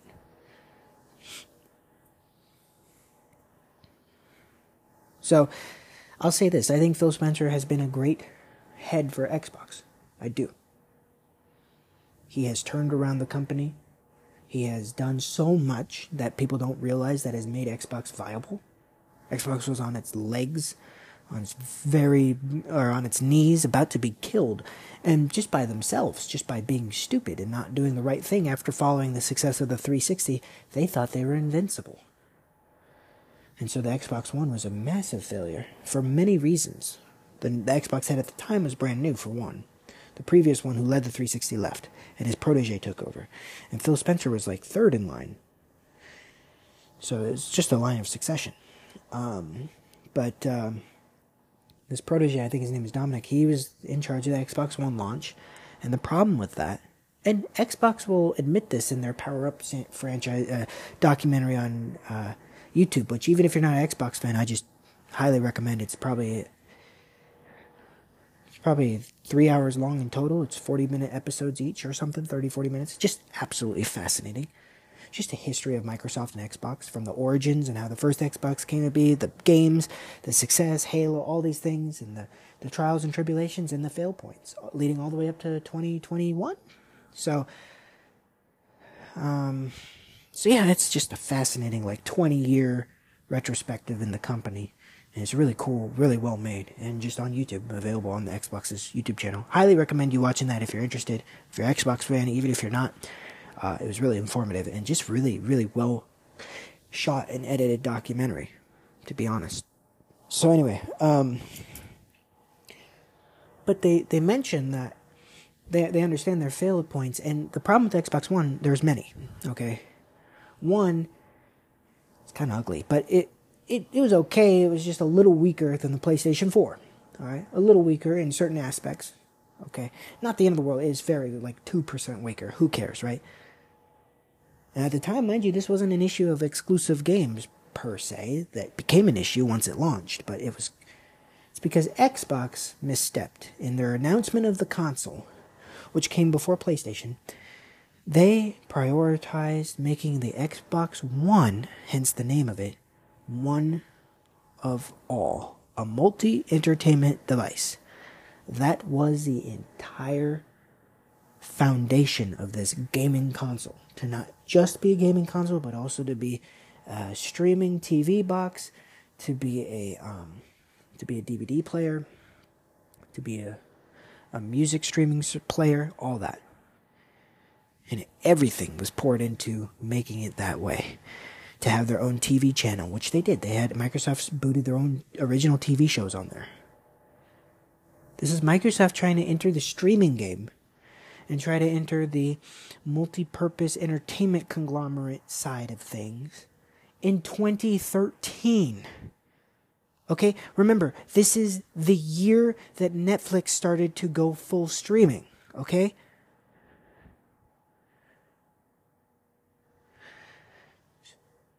So, it was way ahead of its time. They were too far ahead of its time. They didn't know what to do with themselves. They did too much. And they took away the fact that they're still a gaming console through and through. If you want to be a gaming console that has the ability to watch DVDs and stream shows, you can. And now that's common, right? To be fair, at the time, it wasn't. And both Xbox and Sony understood that and made that a priority in the next-gen consoles. And they have done so successfully. But at the time, that wasn't a thing. Remember, the 360 had a few streaming and a few extra apps, but almost everything was geared towards the games. Xbox 360 did get Netflix and was the first Xbox console to get Netflix. And Netflix understood the importance of partnering with them because they were the dominant console over PS3 by far. I mean, not to be mistaken, PS3 still had a hell of a run. But, and Netflix saw so many more subscriptions because of that. So Netflix is the first place Netflix was housed as a streaming app was on the Xbox 360. And so Microsoft Xbox understood that would be the future. Part of it. And it is. It absolutely is. I watch so much stuff on my Xbox, but I have an Xbox to play video games. So Xbox wanted to just capitalize on that because they wanted to be geared towards everybody. They said, hey, even if you're not a gamer, that's all right. This console can play the newest video games you want. And it can stream your favorite shows and TV. And it can be a DVR and a live TV service too. And to be fair, something that could successfully do that with the technology company and the money behind it to boot is a good idea. It's just that they forgot their target audience. And they admit it now. And Phil Spencer would be the first to say, we failed everybody because we were too focused on getting new people to come in and people who may not be as interested in video games when, first and foremost, gamers are who we had to service. This is a gaming console. It's in the name. And that showed the lack of money, investment, time, and energy and presentation into video games and games as a whole and first-party games is what killed the Xbox One right out the gate. Also having this always online and being forced to pay a little extra to have the Kinect come bundled and you can't have it separated was also a huge detriment. I was a stupid 13-year-old and I just came off the heels of 360. I didn't know any better, so I still bought one. But still, my point is that they lost. Couldn't do game sharing, couldn't do a lot of things that you could do back in the day with 360. They just became anti-consumer so fucking quick. And anti-gamer almost. It almost felt like it was antithetical to being a gamer and having an Xbox to play video games with. And so, PlayStation saw that and they said, well, we're not doing any of that. And yeah, we still allow Blu-ray to be played. We still allow streaming apps. But here's some awesome exclusive games. Here's some cool stuff in the future. Oh, you can do game sharing. It's not always online required just to play the things, even if it's an offline game. There you go. And we're cheaper because we don't require you to have a Kinect. And they won. Clear and simple. They got such a head start. They marketed and geared themselves. They had a 2 to 3 year head start, and that's such a big head start. That's almost half of the entire cycle. And it wasn't until that dominant guy was fired, Phil Spencer became the head, and they completely shifted gears. They said, we're going to make more powerful consoles. We're going to make different versions, right? Project Scorpio, all that. The Xbox One X came out. That was actually pretty powerful, pretty good, and it recentered focus back into gaming. And that was the first step in 2017, 2018. And then leading up to 2020 with the new Series console and Game Pass and the services, and they switched gears to making good hardware, but to make better services, subscription services and deals for the consumer. So Xbox through and through is now all about gaming. And they're doing a really good job at that through Game Pass and through other avenues. So they have done a complete 180, and it's impressive. The amount of capital that they have invested and that they have gotten Microsoft to help invest for Xbox to capitalize on gaming is insane. There's not another company that has invested this many dollars into games. And herein lies the problem. Microsoft has the ability to pay for this because they make more money than God himself. And Xbox makes a good amount of money too on their own. Obviously, it's all through Microsoft, but they still make that money. Sony PlayStation makes a shit ton of money, not to be mistaken. Billions and billions a year, but not even fucking close. Sony couldn't... I think Sony PlayStation... I think all of Sony as a company could probably be valued at $100 billion or more. I don't know for sure. I'm not an economic analyst, but they could probably easily be valued at a whole over $100 billion. But that's everything. That's their television, their film equipment, their technology in general, their DVD players, to their headphones, to their cell phones, to their PlayStations, PlayStation, Sony is one of their biggest assets. So Sony, as a company, will invest more in PlayStation. Xbox is one of Microsoft's big assets. It is not one of their biggest. I think it's like fourth, which is still fucking huge considering how much Microsoft is doing. But Microsoft's biggest asset is Windows. Windows 10, Windows 11, it's on every computer. It's PC and Windows. Then their second biggest asset is probably Office, Microsoft Office and the Office Suite.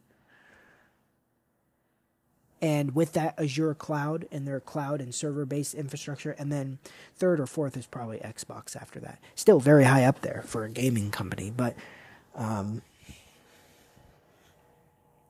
whereas Sony's, it's been shown and reported, Sony's largest asset and largest revenue generator, and by that, that's what I mean by that, largest consistent revenue generator year in, year out, is their PlayStation gaming side.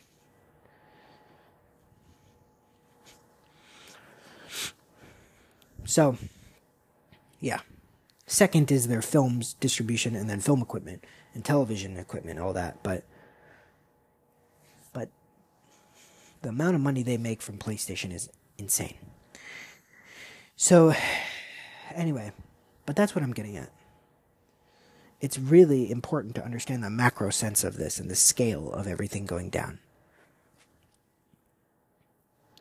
So, Sony's really good at making first-party, high-quality games. So it is worth the $70. And you're not getting it day one. You don't have Game Pass. You don't have stuff like that. You have something similar, but you're paying for high quality. You know, you just compare the both most recent first-party AAA games from Xbox and Sony. You have God of War Ragnarok from Sony PlayStation, which was considered Game of the Year. I'm glad it was. I assume it's a great game. It looks great. I haven't played it. I've got nothing against it, but I'm glad Elden Ring won. But then, in Microsoft's camp, you have Redfall, considered one of the worst games made of the year. I mean, technically Redfall came after. It was May of this year, but needless to say. And it's been shown time and time again, the management system within Microsoft Xbox Game Studios specifically is very, very dicey. It's not mismanaged. It's not like horrible treatment and toxic work environment that we know of. There's not sexual misconduct like Activision Blizzard. It's just not actually managed enough. It is very, very self-managed. So the studio, the dev studio that's under Xbox and Microsoft is able to operate on their time, their energy, with X amount of resources and with review periods with the heads of Xbox. That's it. It's not micromanagement. Whereas we know that Sony is very, very micromanaged. Like, they're still given creative freedom and all of that, but then for final review and for review, like, it's very micromanaged. It's not hands-off. And to each their own, some people need more micromanagement, more structured, and some people need more free-flowing. But nonetheless, when you're running so many, when you have so many things going on, you need control, you need consistency. Part of the benefit of being under Microsoft is the amount of resources, the amount of collaboration, the amount of cross-networking and working on stuff. The infrastructure is all really, really top caliber. And the respect and, the pay and the workers' comp and the work environment, even though it's still video game development, and video game development can be very arduous, it's still some of the best treatment employees get. So all that's great, but the problem that devs have, the reason why they leave Microsoft, is because it feels aimless, like a chicken running around with its head cut off. I understand that. I've worked for people or companies or groups or organizations, whatever, that have great environment, great people, great artists. All that's good, but no direction, no conciseness, no cohesion. It's all scatterbrained. So, now Microsoft has admitted to this. Xbox is understanding this, and Phil Spencer has admitted to this and understands that is his management approach, but he's looking into getting further assistance and looking into finding ways to be more focused and micromanage the big stuff. And that's becoming evident in Starfield. That's their big thing. They're not just completely letting Bethesda do exactly what they want with that, and the reason for that makes that evident is they forced Bethesda to delay the game, to fix the bugs, and to rework the combat mechanic, which is a huge mechanic of the game. Because Phil Spencer admitted, he's like, I played it and it felt great, it was a fun game to play, all that was there, but the combat was lacking, and for a game that has so much, it needed more.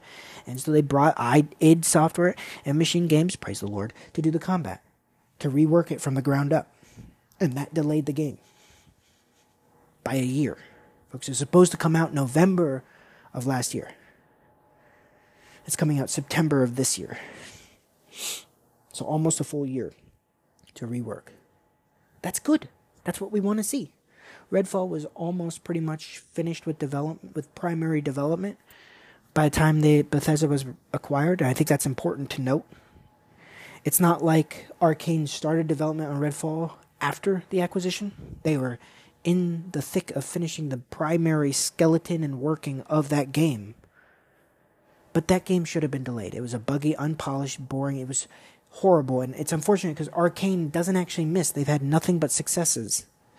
And so it's unfortunate because it's bad timing, and that's when all this came out. It's like, man, Microsoft was touting Redfall as the first big AAA game of the year, and then Starfield. And that's still not a lot compared to Sony.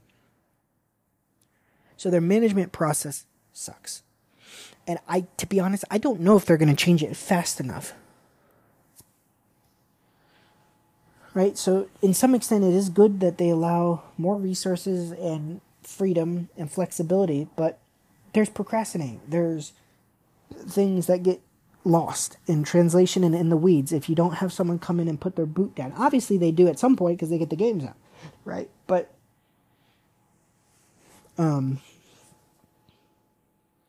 it's very, very self-structured in the sense that, and you kind of have to do that because you have so many studios working on so many different projects for different scale and different requirements. They kind of have to let them work on their own and control their own destiny and come to you for final say and final authorization of resources. I understand that completely. That's how I manage things a lot of the times too. But if the products we're putting out aren't of quality, because if I'm in charge and I have to look over it for efficiency and it's just not as quality because I didn't get a chance to get a look at it or review it or have my 2 cents in it, it doesn't matter. At the end of the day, we still put out a poor quality, a poor product because I was letting too much hands off, because I was too much to manage. It was too much to manage. The other thing that Sony has is, even though they have a fuck ton of studios, it's a lot less and a lot less complex. So they have way more resources and time to focus, and they know where to prioritize that focus. So they do need, and they actually, following this ABK deal at the beginning of this year, they restructured the entire organizational workflow and management structure of Xbox games. So that's good.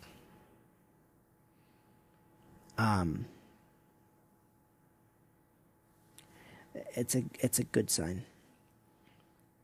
It allows more responsibility, work, and balance, I hope. But we'll see how it's all managed. Halo Infinite is a story of management disaster, as was Redfall. So far they're not doing well. And so, in some proper concern, I have concern about this too. Is there any fucking point in acquiring these studios to make the games that they're making if you're not going to take under consideration the management systems? I mean, yeah, you have the library of the games that they put out previously.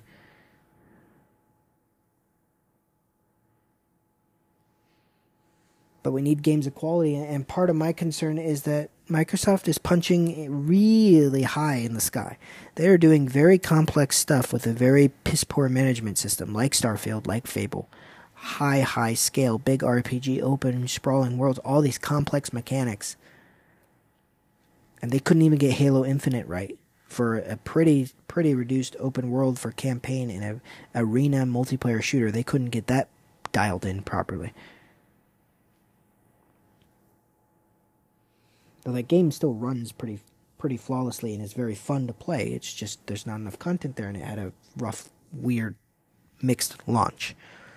So I'm worried. I'm worried about these first-party exclusives, because I have yet to see something on the quality of Ghost of Tsushima, or something like God of War Ragnarok coming from first party. That isn't Forza or Gears of War. Those are all actually always good. So I'd love to see a Wolfenstein 3 with high quality. I'd love to see Starfield do well. I'd love to see a focused, more arena multiplayer shooter of high quality. The best of the best behind it. kind of like what Marathon and what Bungie's doing with Marathon, kind of like what the Finals is doing, something like that. That's Xbox based. That's, really focused and tight. I'd love to see something like that.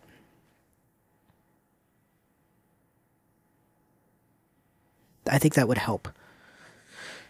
Because it's nothing but open world and RPGs that Xbox is covering in their first party, and that's fine, but they're so complex and there's so many variables. Look at Diablo 4. But Diablo 4 is very much staying in its lane. Yeah, it's improving and upgrading and iterating in a lot of aspects, and it went open world and all these things, but it's not stretching itself so thin. And it also took 10 fucking years to make. And the working conditions probably weren't that ideal.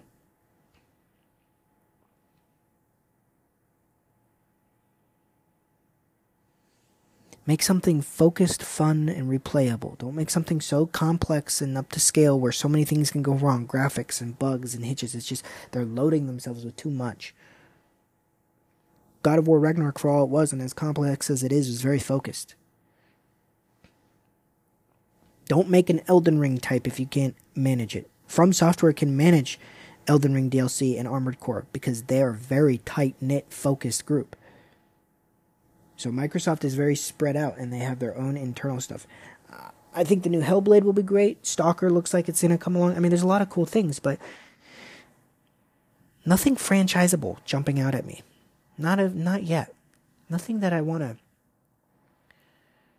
root for like that.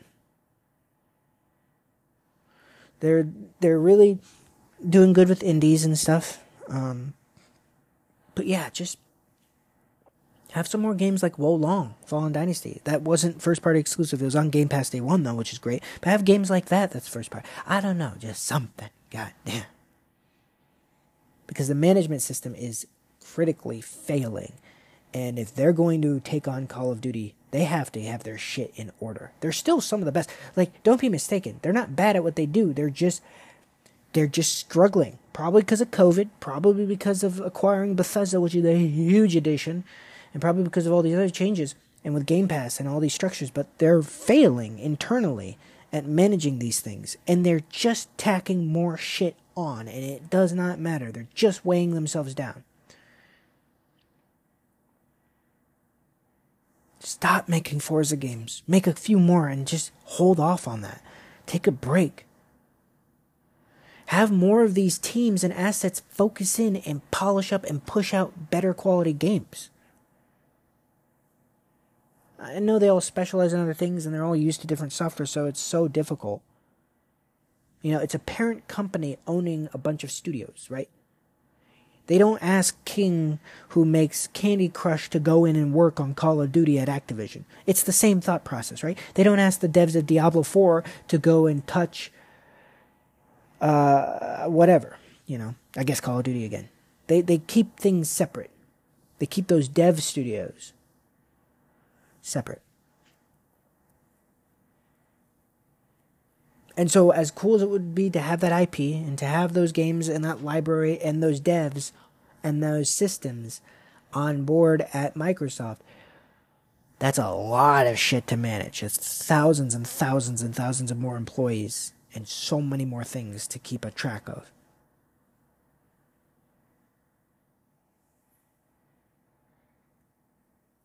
And considering they're trying to buy all these other things, it's just astounding. Ubisoft is the biggest company in terms of employees. They have over 30,000 employees. And they have so many headquarters around every country. They're on every continent except Antarctica. It's insane how big Ubisoft is. Ubisoft's problem is they're so fucking big and they do so much, but they all, in some regards, follow the same exact consistency. They all use the same engine. Everything looks the same and feels the same after a while. Except for Rainbow Six Siege. That's pretty much it. But almost everything else they do feels very similar. They don't care. They make money from it. Far Cry's all feel... Far Cry, Assassin's Creed, Ghost Recon... Any open world game always feels like a Ubisoft open world game. Through and through. You know what I mean? Small changes, maybe a new paint job, some better graphics and lighting.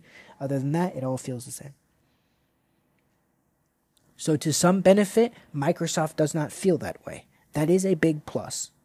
Neither does PlayStation. That's a big plus on their part.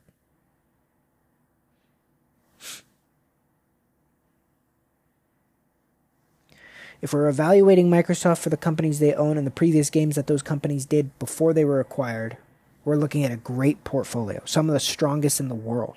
But if we're looking at it post them owning these companies, we're not seeing much new resounding success. And I think they're really banking on Starfield, and I think that's a wrong investment.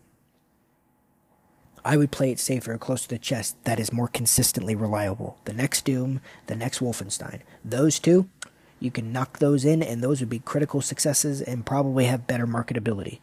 So you get those out of the way. You know what I mean? The new Halo, they really should have focused in on that more. And they should have had another studio helping with that. It is a gargantuan task. Call of Duty is done primarily by one developer, but they have 8 supporting studios at any given time. There is not 8 supporting studios on these video games. It's a miracle that Bethesda allowed id and Machine Games to support them in Starfield. A much bigger game than Call of Duty had 1 main studio and then 2 supporting studios. Whereas in Call of Duty, they get the main studio and then all these other... So like on Modern Warfare 2, for example, they had Infinity Ward do the bulk of it, but then they had Sledgehammer Games and Raven as directly supporting, and then they had High Noon Interactive, Bob's Toys, one other, and then 3 or 4 others. They had like 8 total studios work on COD MW2. Partially because it was only done in 3 years. It was such a short time frame. Anyway, so that's my point. They really have to figure out their management process. I think that also is giving people a lot of worry. They need a dub from the camp of first-party exclusives.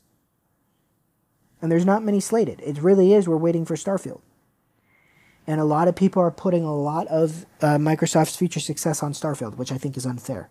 Starfield began development way before they were acquired. So I don't think Starfield will do as well as people are hoping it would, and I don't think Microsoft's betting on the right horse. I hope to God it works out, because it looks like a fun game, and if it works out, it'll be another great game to have in the world. But and you know, Bethesda's great at world building, but golly, we're putting our horses on a Bethesda game.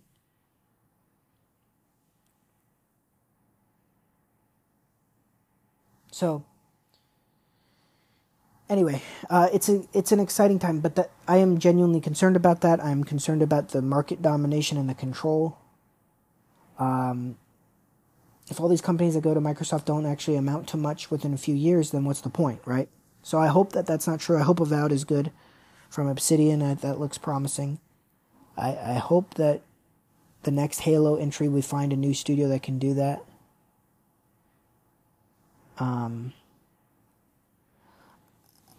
They're not going to retire Halo, and they shouldn't. Halo still has so much more to do, but they got to find some people who really want to make a good Halo game and know how to.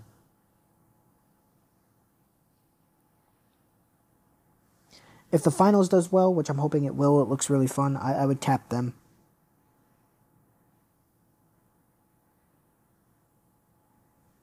I mean, the head of the guy who was there for the original Halos, who was one of the executive game developers, he left 343. You know, he was spearheading 343, and he left after Infinite. He helped turn it around, actually. He brought some content and some updates and helped actually turn Infinite back around into a place that felt more like Halo, and then he left. He said it was just too restrictive.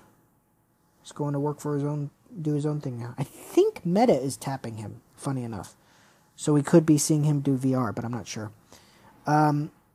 Stuff like that. So it's just weird.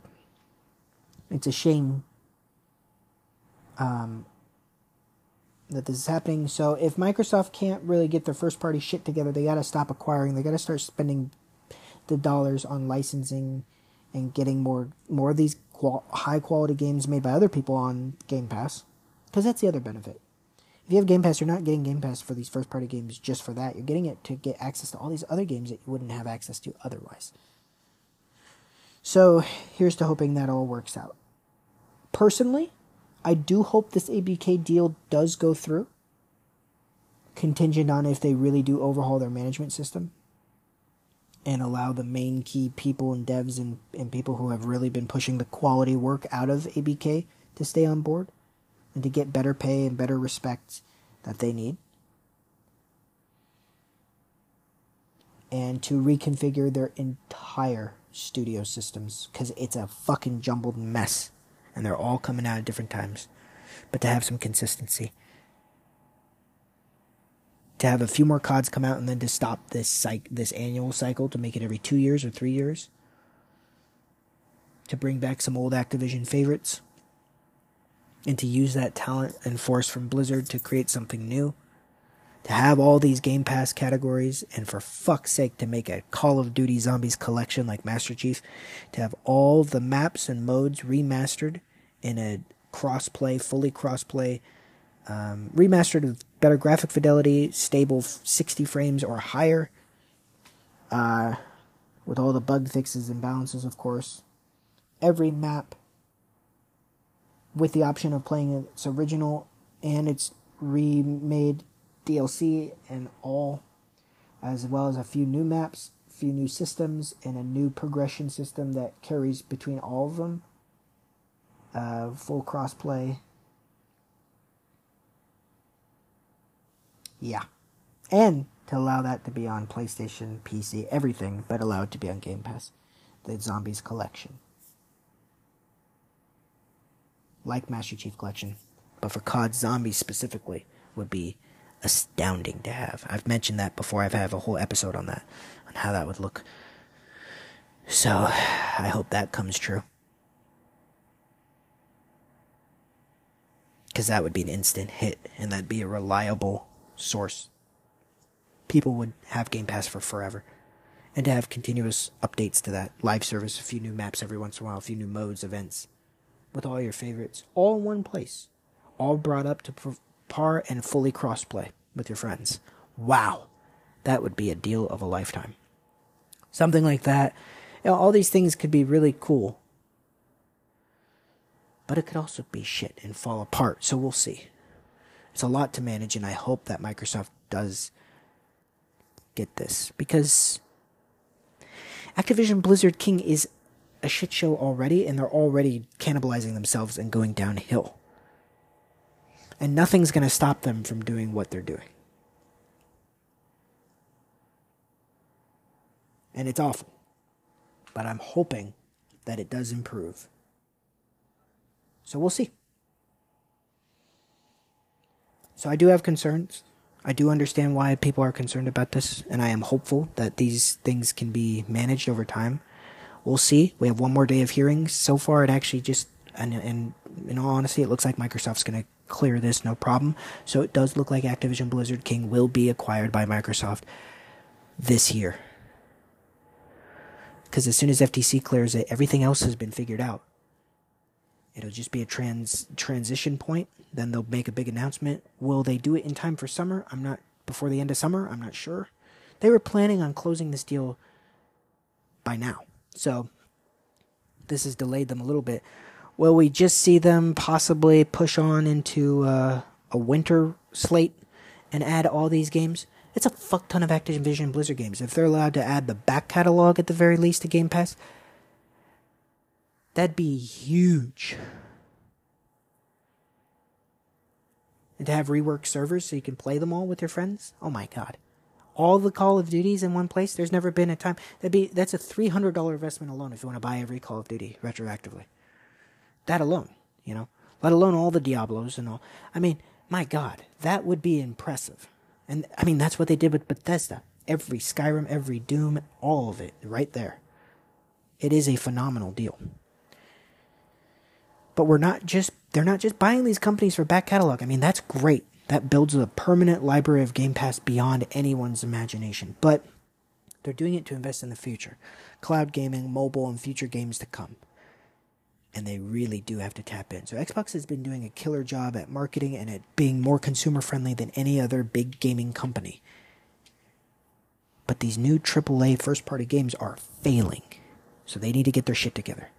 If this ABK deal goes through, Bobby Kodak's out, which is a godsend. So I really do hope the best, and I'm excited to see the future, and we'll see what happens. But I think an acquisition, a full acquisition and integration, signed, sealed, delivered, is imminent. It could be within the end of this month, but more likely by the end of July, we could see this happen. So I'm curious to see where this goes from now. Thank you all for listening, and I hope you have a good day.